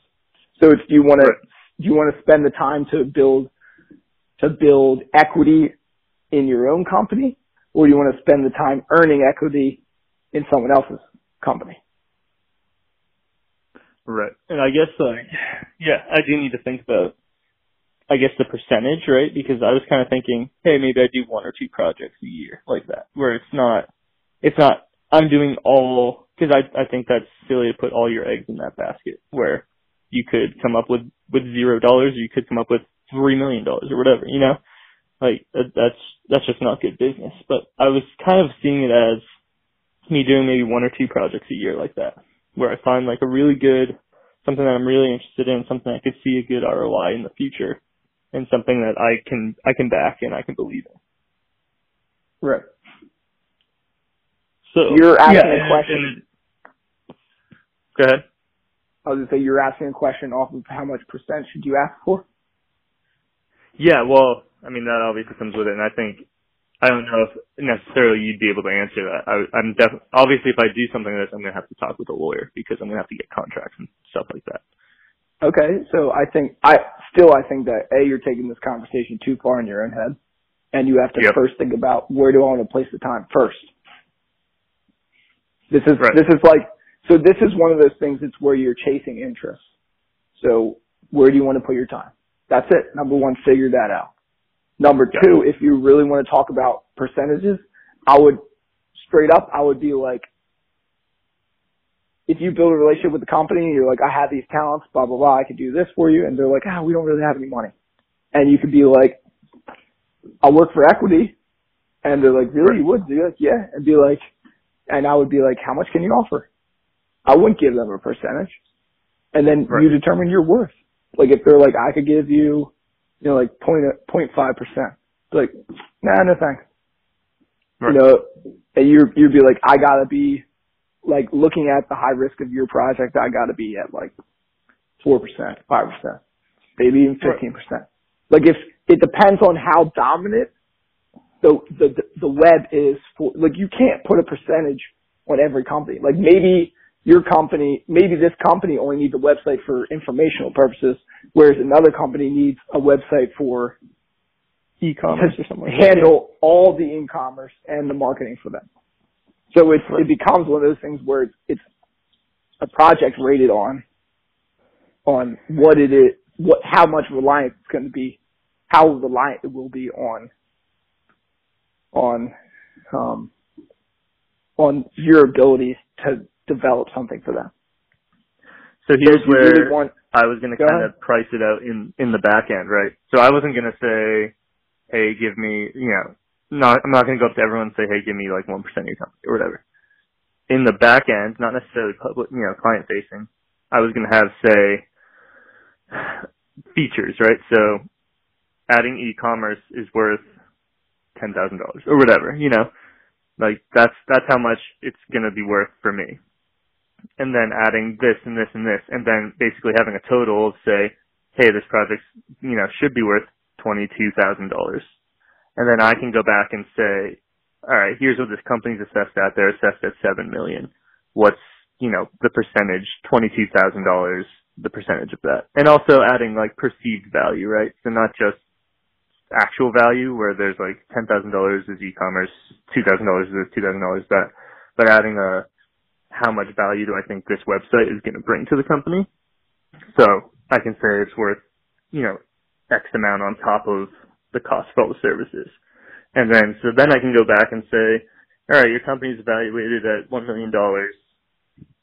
You know, it's, and, you know, maybe not tell them this exactly, but say in my head, I'm saying it's going to cost $22,000. If I pull that, what's that percentage of $1 million?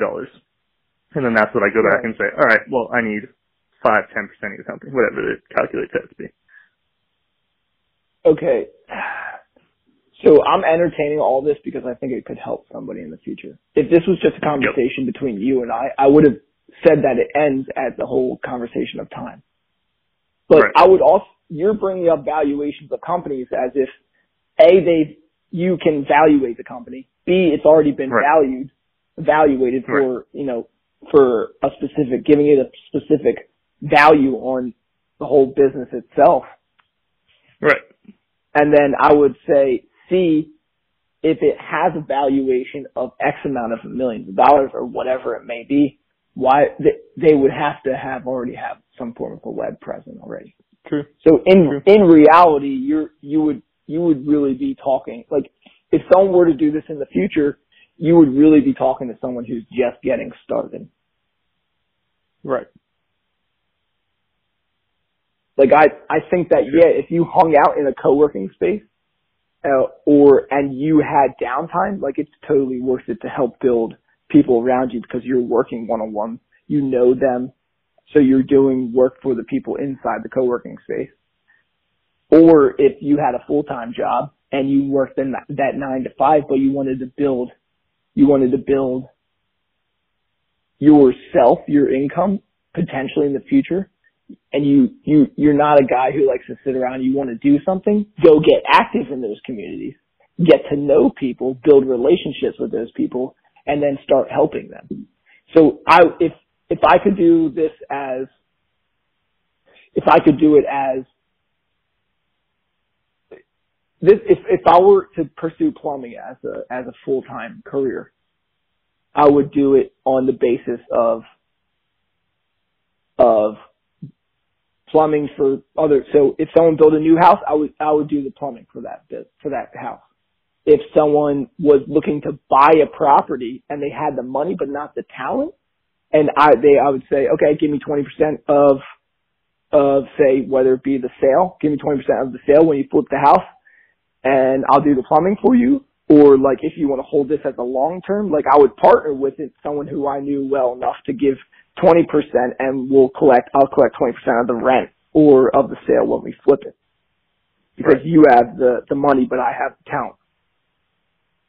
I would, like, literally, I would only do that if I knew that that it was something that, on a time basis, like, that's where my skill set is and that's where all my time is devoted. Do I think it's like, okay, I'll say it on the same basis of this, is that I've been, if it comes down to a question of time, people have offered me jobs. People have offered me ideas and projects, and I've turned them all down because I know that I want to spend my time building my business for the ROI on my time through my own projects, my own products and everything. So it truly lies in where you want to spend your time. Like, that's what it comes down to. I think that someone could definitely utilize that model to make a lot of money. Yeah. And it really comes down to what you want to do. Gotcha. Yeah. I mean, that definitely makes sense. It's definitely something to think about. I just thought of it as, and you might be right. Like, it might not be the best idea for me, but I love the idea in general. You know what I mean? And I guess that's probably where I wanted to go with it, where we further flesh that out to see how it could work. Right. It basically, that's like, I don't know, like going and buying penny stocks to me. Right. Like, it's like a high risk, high reward. Yeah. If you have time. It's such an underutilized market, right? Like, who's going to go and build for a startup unless they go on AngelList, which I don't know if you've been on, but AngelList it's like a job website where startups post jobs, but they either hire you for a salary because they're already funded, or they hire you for equity. So it's similar to that. Like, that's the only other thing that I could see really providing that kind of value to startups, where, but they're still hiring people, or they're hiring people for equity. But this is kind of like an outside consultant where it's non-committal, where they don't have to say, oh, you're here every year, like, we have to find a salary for you, or we have to make sure you have equity. It's like, hey, I'm outside. Yeah, I always think that, like, when you have an idea, like, I know that someone's already doing this, but it's like something that you thought of doing yourself. But it's like somebody's out there doing this right now, and there's some people who've definitely become successful of it. And then there's other people who probably resentful because they regret that they wasted their time trying to do this as well. So it really does come down to the project, and if you have like, I would never be able to do that without actively being involved in the community. So, like, if you're working in a co-working space with startups and you get to know all these people and you work side by side with them during the day, like, if you run your own business, you're just an individual and you have clients and you host those clients inside that co-working space, use it as an office space for yourself to show up for work every day. And then you have extra time outside of that, like building, web developing or doing social media stuff for people is definitely something that you could pursue as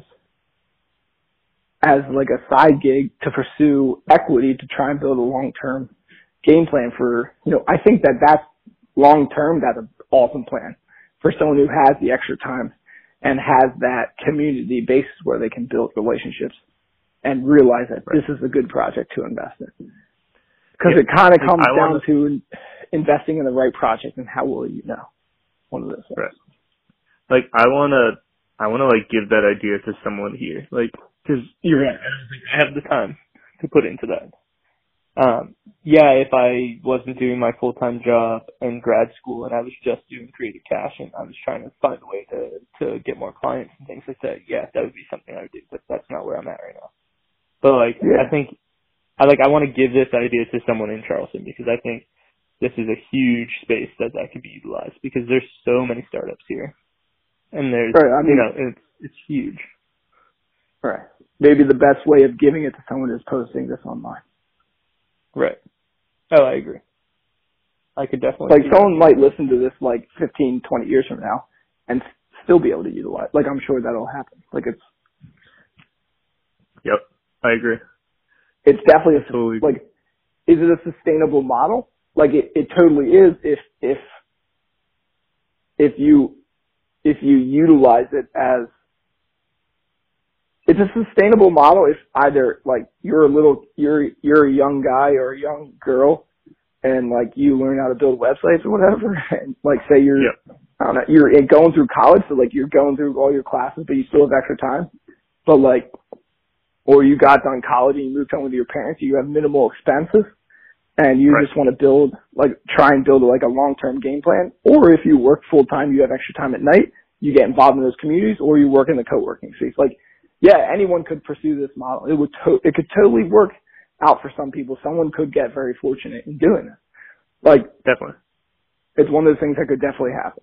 Like, I could totally see it playing out. But it comes down to, do you have the time to be active in a community to help try and, because it's going to be one of those, like, that person has to trust you in order to give you a percentage of their baby. Like that, because that's how it is. It's like, that guy used the kill your children, whatever the hell you said. It was funny. It's kind of, you know, is it sick on one way? I'll make it even worse. Is say that, like, is someone willing to give you one of their baby's ligaments or whatever? Like, it's like, that's kind of like what it is. It's like they're giving a portion of their child away. That's just that. Like, it's the same way, like, people say, like, don't fall in love with your first child, like, as a company, right? Because sometimes there's a point where you need to sell, you know. And if you're fully in love with that and you can't let go, then you might pass up an opportunity that was worth taking. For sure. Always good things to think about. Yeah. Love where our conversations go. Yeah, we've definitely been all over the place, but yeah, good. That's about par for the course for how our minds work. Yep, true. Our minds are all over the place. Yeah, I mean, that's pretty so, much all I got. What else you got? What do you think about next steps? What do you think we should kind of do? What should be like our next, I guess, goal or, you know, task to accomplish? Honestly, like, when you first asked me that question, I'm just like, where could I, like, how can I even start anywhere? So I'll utilize this time as, like, to help document the process, and say this is, like, I'm currently sitting in a house that has, like, half the studs are visible and half the walls have sheetrock on it, you know. So, like, I'm working on this house to get myself and Courtney into this place, on the same time trying to build a business, at the same time, you know, working at nights at a restaurant. So I wake up, spend my mornings at the house working, spend my evenings at the restaurant working, and, you know, I'll work there 6-7 days a week. So it becomes one of those things. It's like, when do you have time to work on the business? And as far as right now, what my next steps are is going to be trying to get actively involved in documenting this process of the struggle that I'm going through to try and pursue all of them. You know, it's like, pretty soon, hopefully, you know, we're trying to add kids into that equation too. So it's like, it gets, like, life progresses, it gets worse and worse and worse and harder. And I want to actively show the struggle, like, enjoying the struggle and the process and the pursuit of what is fulfilling to me. Right. You know, so what's the next step for this company? Dude, it's hard to say, man. Like, it's really difficult. And it pains me to the fact that it's like, it pains me to the point that it's like, I got married. I'm putting my happiness I'm putting someone else's happiness before mine. Plain and simple. Right. Like, I actively chose that. I made that decision. You know, I got married, things changed. Like, right then and there, like, it changed. It's no longer about me. It's about my wife. It's about the future of my family. And at the same extent, the business will be the future of my family as well. However, I have to put them inside a place where they have a home first. So the business is unfortunately taking a back burner, but it's how can I be in the background working to build that as well, is I think kind of comes from just documenting the process of going through that. Yep. Yeah, I love that. And I mean, and for, you know, also for documentation purposes, we'll say where I'm at, because we're kind of on a same trajectory, right? Like we both just got married within the past 6 months. You know, we both just bought a house within the past 6 months. I'm working full time, you know, managing a college's website. I'm doing, you know, an MBA. Yeah, so I'm working with grad school doing that, and then I'm also doing freelance clients. And so, you know, plus everything else that comes with, you know, buying a new house and just being married and, you know, things like that. So like I feel like we're definitely both in the same spot. And, you know, some would say looking in, this probably isn't the best time to start a business. But I don't think there's any good time to start a business. You know what I mean? Even if neither of us were doing anything, it's still probably not the best time to start it. You know what I mean? Like it's just like there's never going to be that perfect world where we're both like completely free, ready to go. Let's start it. It's like there can definitely be a defining point in your life where you're like, all right, I'm mature enough to have kids right now or whatever. But to me, like two people get married, when's the best time to have kids? There is none. And only because of the fact that you'll never be ready. So it's just, it's like creating a business, you'll never be ready. You just gotta make the first step. Having a kid, there's a point where some people would argue that some people shouldn't have had a kid, but it's one of those things that you'll never be ready for. You just make the step if that's what you want to do. I think that the only time you're ready to have a kid is when it's too late. Like you might be like 70 and be like, I can have a kid, you know? Like, but you physically can't. You know what I mean? Like I feel like that's the only time that you might say, yeah, I'm ready for a kid is when you can't. Yeah, I'll present another one of things that I'll be. It's definitely. I agree though. Like I love kids. I would love to have kids. There's no way I'm ready to have a kid right now. But I don't think that 5 years from now, which in 5 years we probably will have at least a kid, like at least one, if not two. Like I don't think that in 5 years from now I'll be ready either. Yeah, it's just one of those things that happens, and you go with it. Yeah, if I wanted to say this first, and then I'll go back to Wells. I'll present a saying that you'll hear a lot from me is that if you take a second to guess, you're already a second late. Like it's one of those things where you just have to act. Like if someone were to take a macro view of my life right now, they'd be like, you're spending, I don't know, I guess, say like 6 hours at your house every single day working. You're spending 8 hours at a restaurant working every night. And then what are your days looking at? Just so we can have this. Like when you wake up and then you do 6 hours and then like all that. Go through like an average day. All right. I'll finish this thought and then I'll go back. It's like, looking at my life from a broad perspective is that I you know, working on my house, working at the restaurant, someone wouldn't say that I have like a stable life where a kid could be an active part of that lifestyle.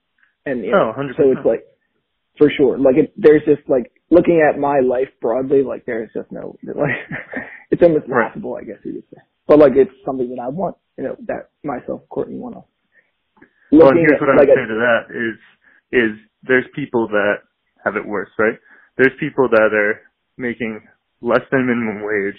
They have 6 kids already and they have another kid. You know, like they're working, I know people like 3 jobs or whatever. And I think that's like huge. And that's what I've been trying to do a lot lately is look at, well, it could be worse. It could be this. And so like my life is great. Like there's no, like, my life is awesome.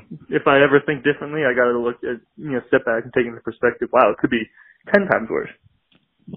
Yeah, I'm completely blessed. Have been my entire life. Everything I went through for a reason, and I wouldn't change anything. Like it's like 100%. I agree. In the situation that I'm in, I would want it no other way, you know. Right. And to add kids on top of that all, I would be blessed to add a kid into all this struggle, you know. Right. Like it's just like it is a like count your blessings kind of an approach. Like it has to. No, for sure.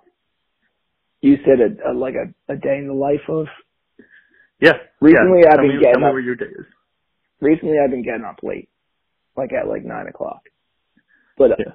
I do 9 o'clock is better. not late for everyone, but yeah. Yeah, it's true. I do better when I get, say, anywhere from 6.5 to 7.5 hours of sleep. Like if I touch Right. anything past that, I'm tired. If I'm like anything Yep. less than 6, I'm tired. Yep. So it's usually 6 to 7:30 There's that sweet spot. of, yeah, like, so you can extend it like the 6 to 8 hours. Like 8 hours is like a good recovery day for me. 6 is like I'm high functioning. 6.5 Right. is like I got 6.5 hours last night. I'm feeling great. I did have a coffee this morning though, so like I kind of cheated. Amped up. Yeah, so like, you know, I'm not really sure. I was fine, but I was in Wawa, so I was like, nah, I'll go. Yeah. That's not true. I stopped just to get a coffee. I gotta take that back. I wound up getting a bunch of other stuff. Anyways, so today I got up at 6:30. Courtney got up to go to school. I left the house at 7:10. I was out the door and came to the house. I went to Wawa, came to the house. So I've been here since like 8 o'clock. And Yep. I mean, we've had this conversation, but previous to our conversation, I was just tearing out sheetrock. So I usually for the past, I'm going to try and start getting up earlier than I am. So try and be out of her house, say by 8 o'clock, work at the house from, you know, whenever I get there, 8:30 until during the week, I go in late around like 3 o'clock and I'll work till whenever we close. So later on in the summer, that'll be 10 o'clock. Right now it's Right. like 8:30. So, and then after that, I'll drive home. I'll usually drive to the house, check on the dumpster if I have to, if it rained or anything, make sure it's tarped. Yep. Or if it's going to rain. And then I'll go back from the house I'm working on, I'll go to Courtney's parents' house and stay there. So Right. I guess I'm up at 8 o'clock and I'm back Yep. home around 11. Right. That's 12, 13, 14, 15 hours. 15 hours a day I'm out of the house. All right. So if you have, I'm just trying to see if we can find, because I know it's killing you to not be able to work on the company and things like that. Yeah, it Something like does because it on a perspective of priorities. Right now, it's actually not killing me as much as it did in the past because almost as if, because put it this way, house is number one priority right now. Second priority right. is work to fund the house. Third priority is then the business. Like that's like on a basis of like priority of my time, that's where it is. And kind of my relationship with Courtney takes the back burner because I feel that building the house is going to draw us closer together by being able to be together when in reality it's actually, that's not how it should be. So I had this conversation with her the other night is that I've prioritized the house more than I prioritized her, you know, our relationship together. And it definitely took a hit, you know, only being a month out of marriage because of that. Like I see our relationship a priority. I see the house as the priority to facilitate that relationship, where she sees the relationship as a priority and spending time together as that priority. So we both have to find the way to compromise on that. And I spend time at the house, but also take like a night or an evening to spend time with her. Like we went out to dinner together. It was great.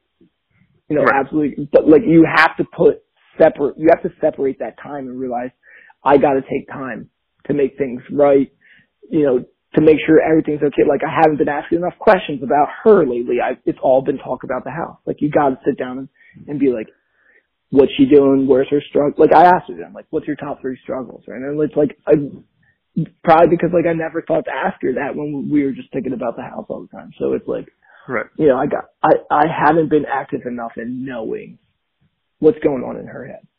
You know, so you got to take the time to do that. Oh, for sure. Some would argue that's priority number 1. Yeah, you know, and it definitely should be. Because like now after our conversation with her, it's like that's something that I'm like making sure that we're good. You know, it's got to be priority right now. But I meant on the aspect of like my time work during the day, like where your priorities kind of lie in that. Well, I almost don't want to say your priorities lie in where the time you spend with it, because it's one of those things that's like quality versus quantity. So. Right. Gotcha. Yeah, I'm just you let me know though if there's anything I can do to help with, if you wanna, with anything, but if you want to, find a way to push forward with any business stuff when priorities adjust, Yeah, I do, but this is the problem. All the money in my opinion, to make the next step for the to make the next step I'm stopping myself from saying that because it's not true. But in my mind, to make the next step, it requires money, when in reality, it kind of doesn't. I think that we can be actively engaged in progressing the business by finding ways to push forward value in the community around the topic or idea of the business we're pursuing. So like, this is the first step right here. Like, this is like, I've taken 2 hours out of my day of working on things so that we had a good quality of sound, but and it wasn't like banging and hammering and going around and tearing out sheetrock in the background, but it's to build, this is, so yeah, I've taken the time today. You just helped facilitate me making progress on our project by setting up this phone conversation to be recorded. Plain and simple. Like that was it. Like this is the first step to help build our brand and awareness around our brand and helping add value to people. Because that's what we're documenting the process, and we're trying to add value first before we're throwing a jab way before we're throwing a hook. Like it's when you don't. So I'm going to say this now because I'm glad that we've started documenting this. Like, I'm going to try and add value when I don't have the money to sell product. Yeah. I mean, and because that's how I think that it should be. People complain, and I was even complaining, guilty of it, that I don't have the ability to pursue my project because of money. But in reality, I do, and we're doing it right now. So. Right. So here's the thing. Let's say if I stood up a website for us, for Thoughtful Foods, and, this week or whatever, and rather than starting it by saying, hey, here's this brownie mix or whatever that we're going to sell, if I stood it up as a blog, would you have recipes and stuff that you would post?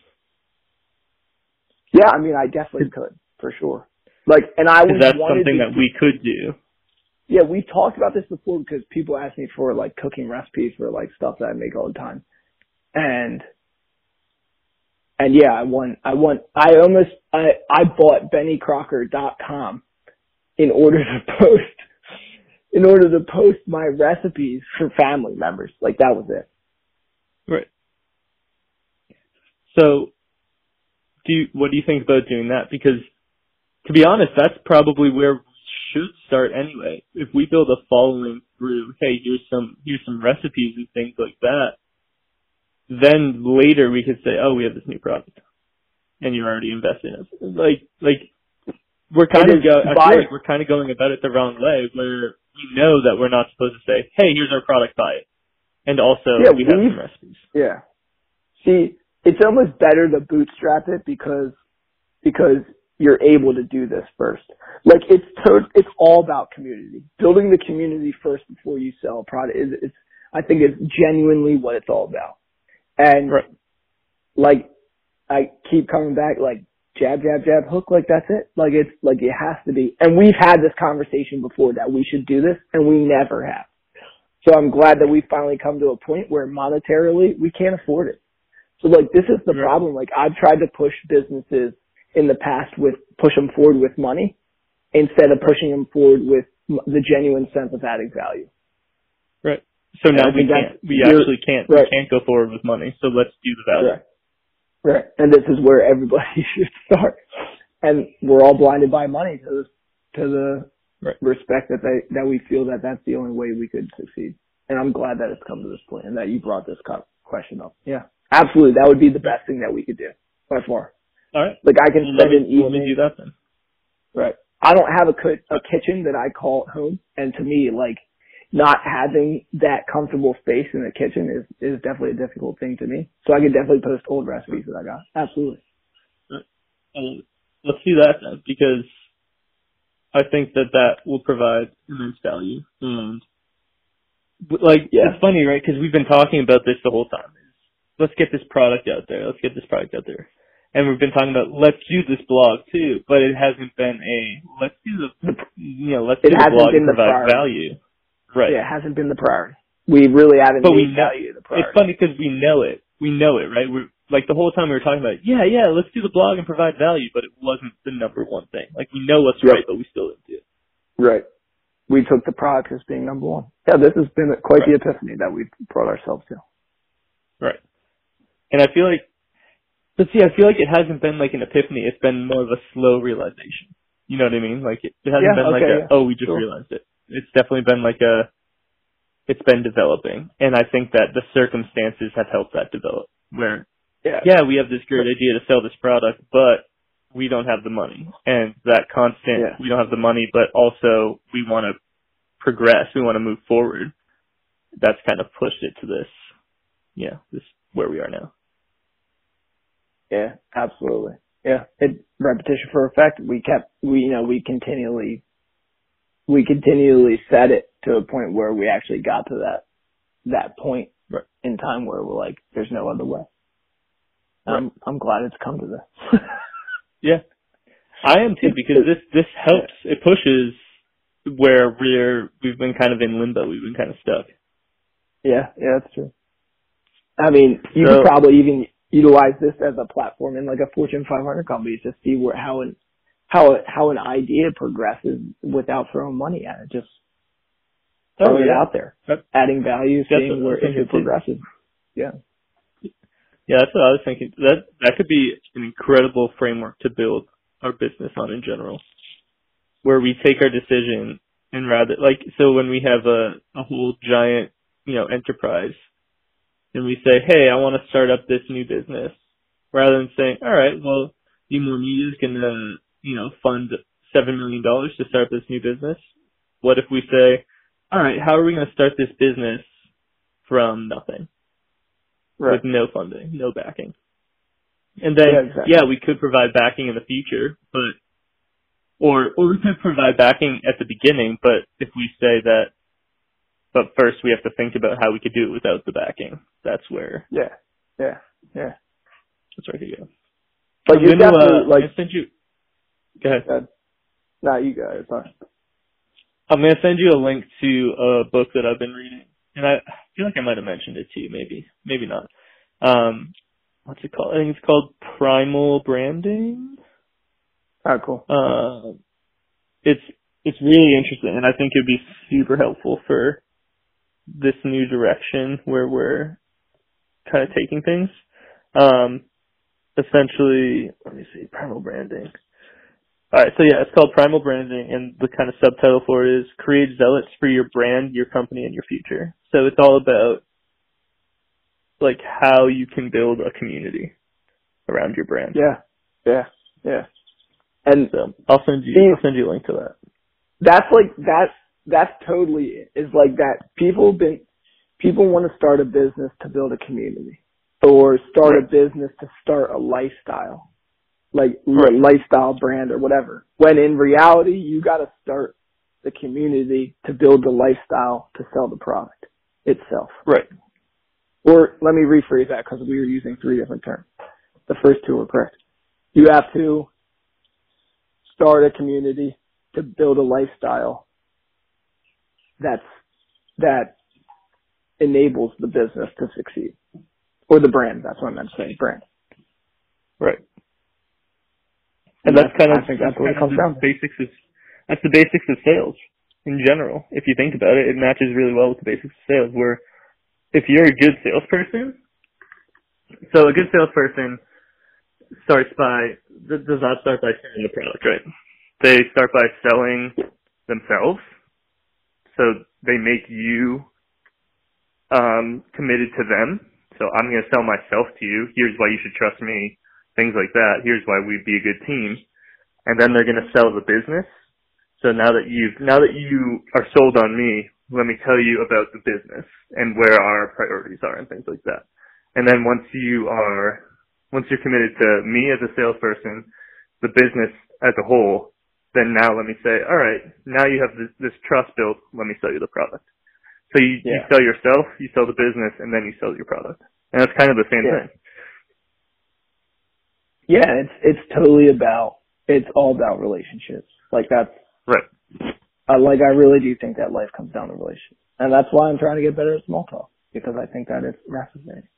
Like to bring it back. Oh, it is. Like that. And it totally is. Like it just, and it really comes down to like realizing what life's all about is loving one another. Like it's really actually appreciating and like caring for the other person. Like that's it. Right. Awesome. I love where this went. Because I will definitely start working on like it doesn't even have to be a fully crazy developed blog, just something that we can start putting stuff out there on. Yeah, absolutely.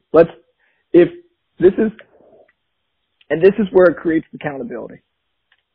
Yep.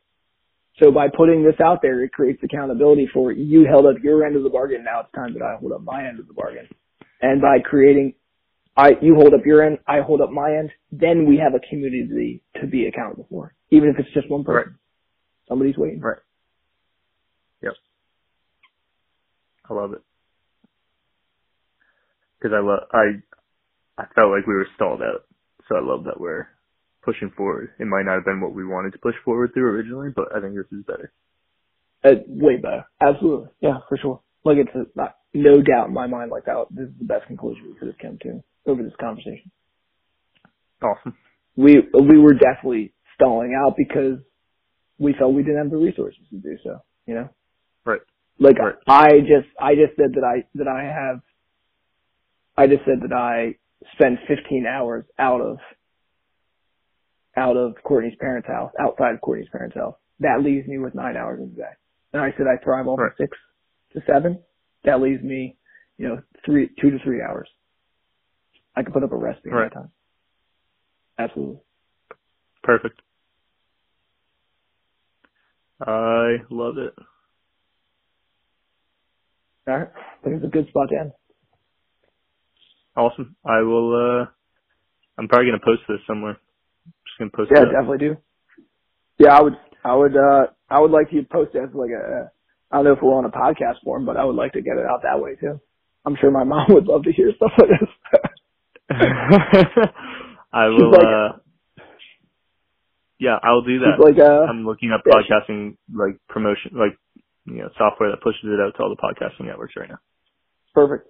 Yeah, my mom's like, I hardly get to see you anymore, so she would come to work with me at the house. I was like, hey, now you can listen to me. Now you can listen to all my opinions. I'm sure you want to hear more of that. Yeah, exactly. Yeah. Awesome. Well, I will get on it so that you can get on it. We can grow from there. Perfect. I'm heading to work now, actually. It's 11 o'clock, heading towards the weekend, so I'm heading to work. And keep me posted on on when you push this out or whatever you get it out to. Or if you need any help on that aspect also. Perfect. Sounds good. Yeah, I'll probably text you with some questions and stuff. All right, good. Dude, I'm excited.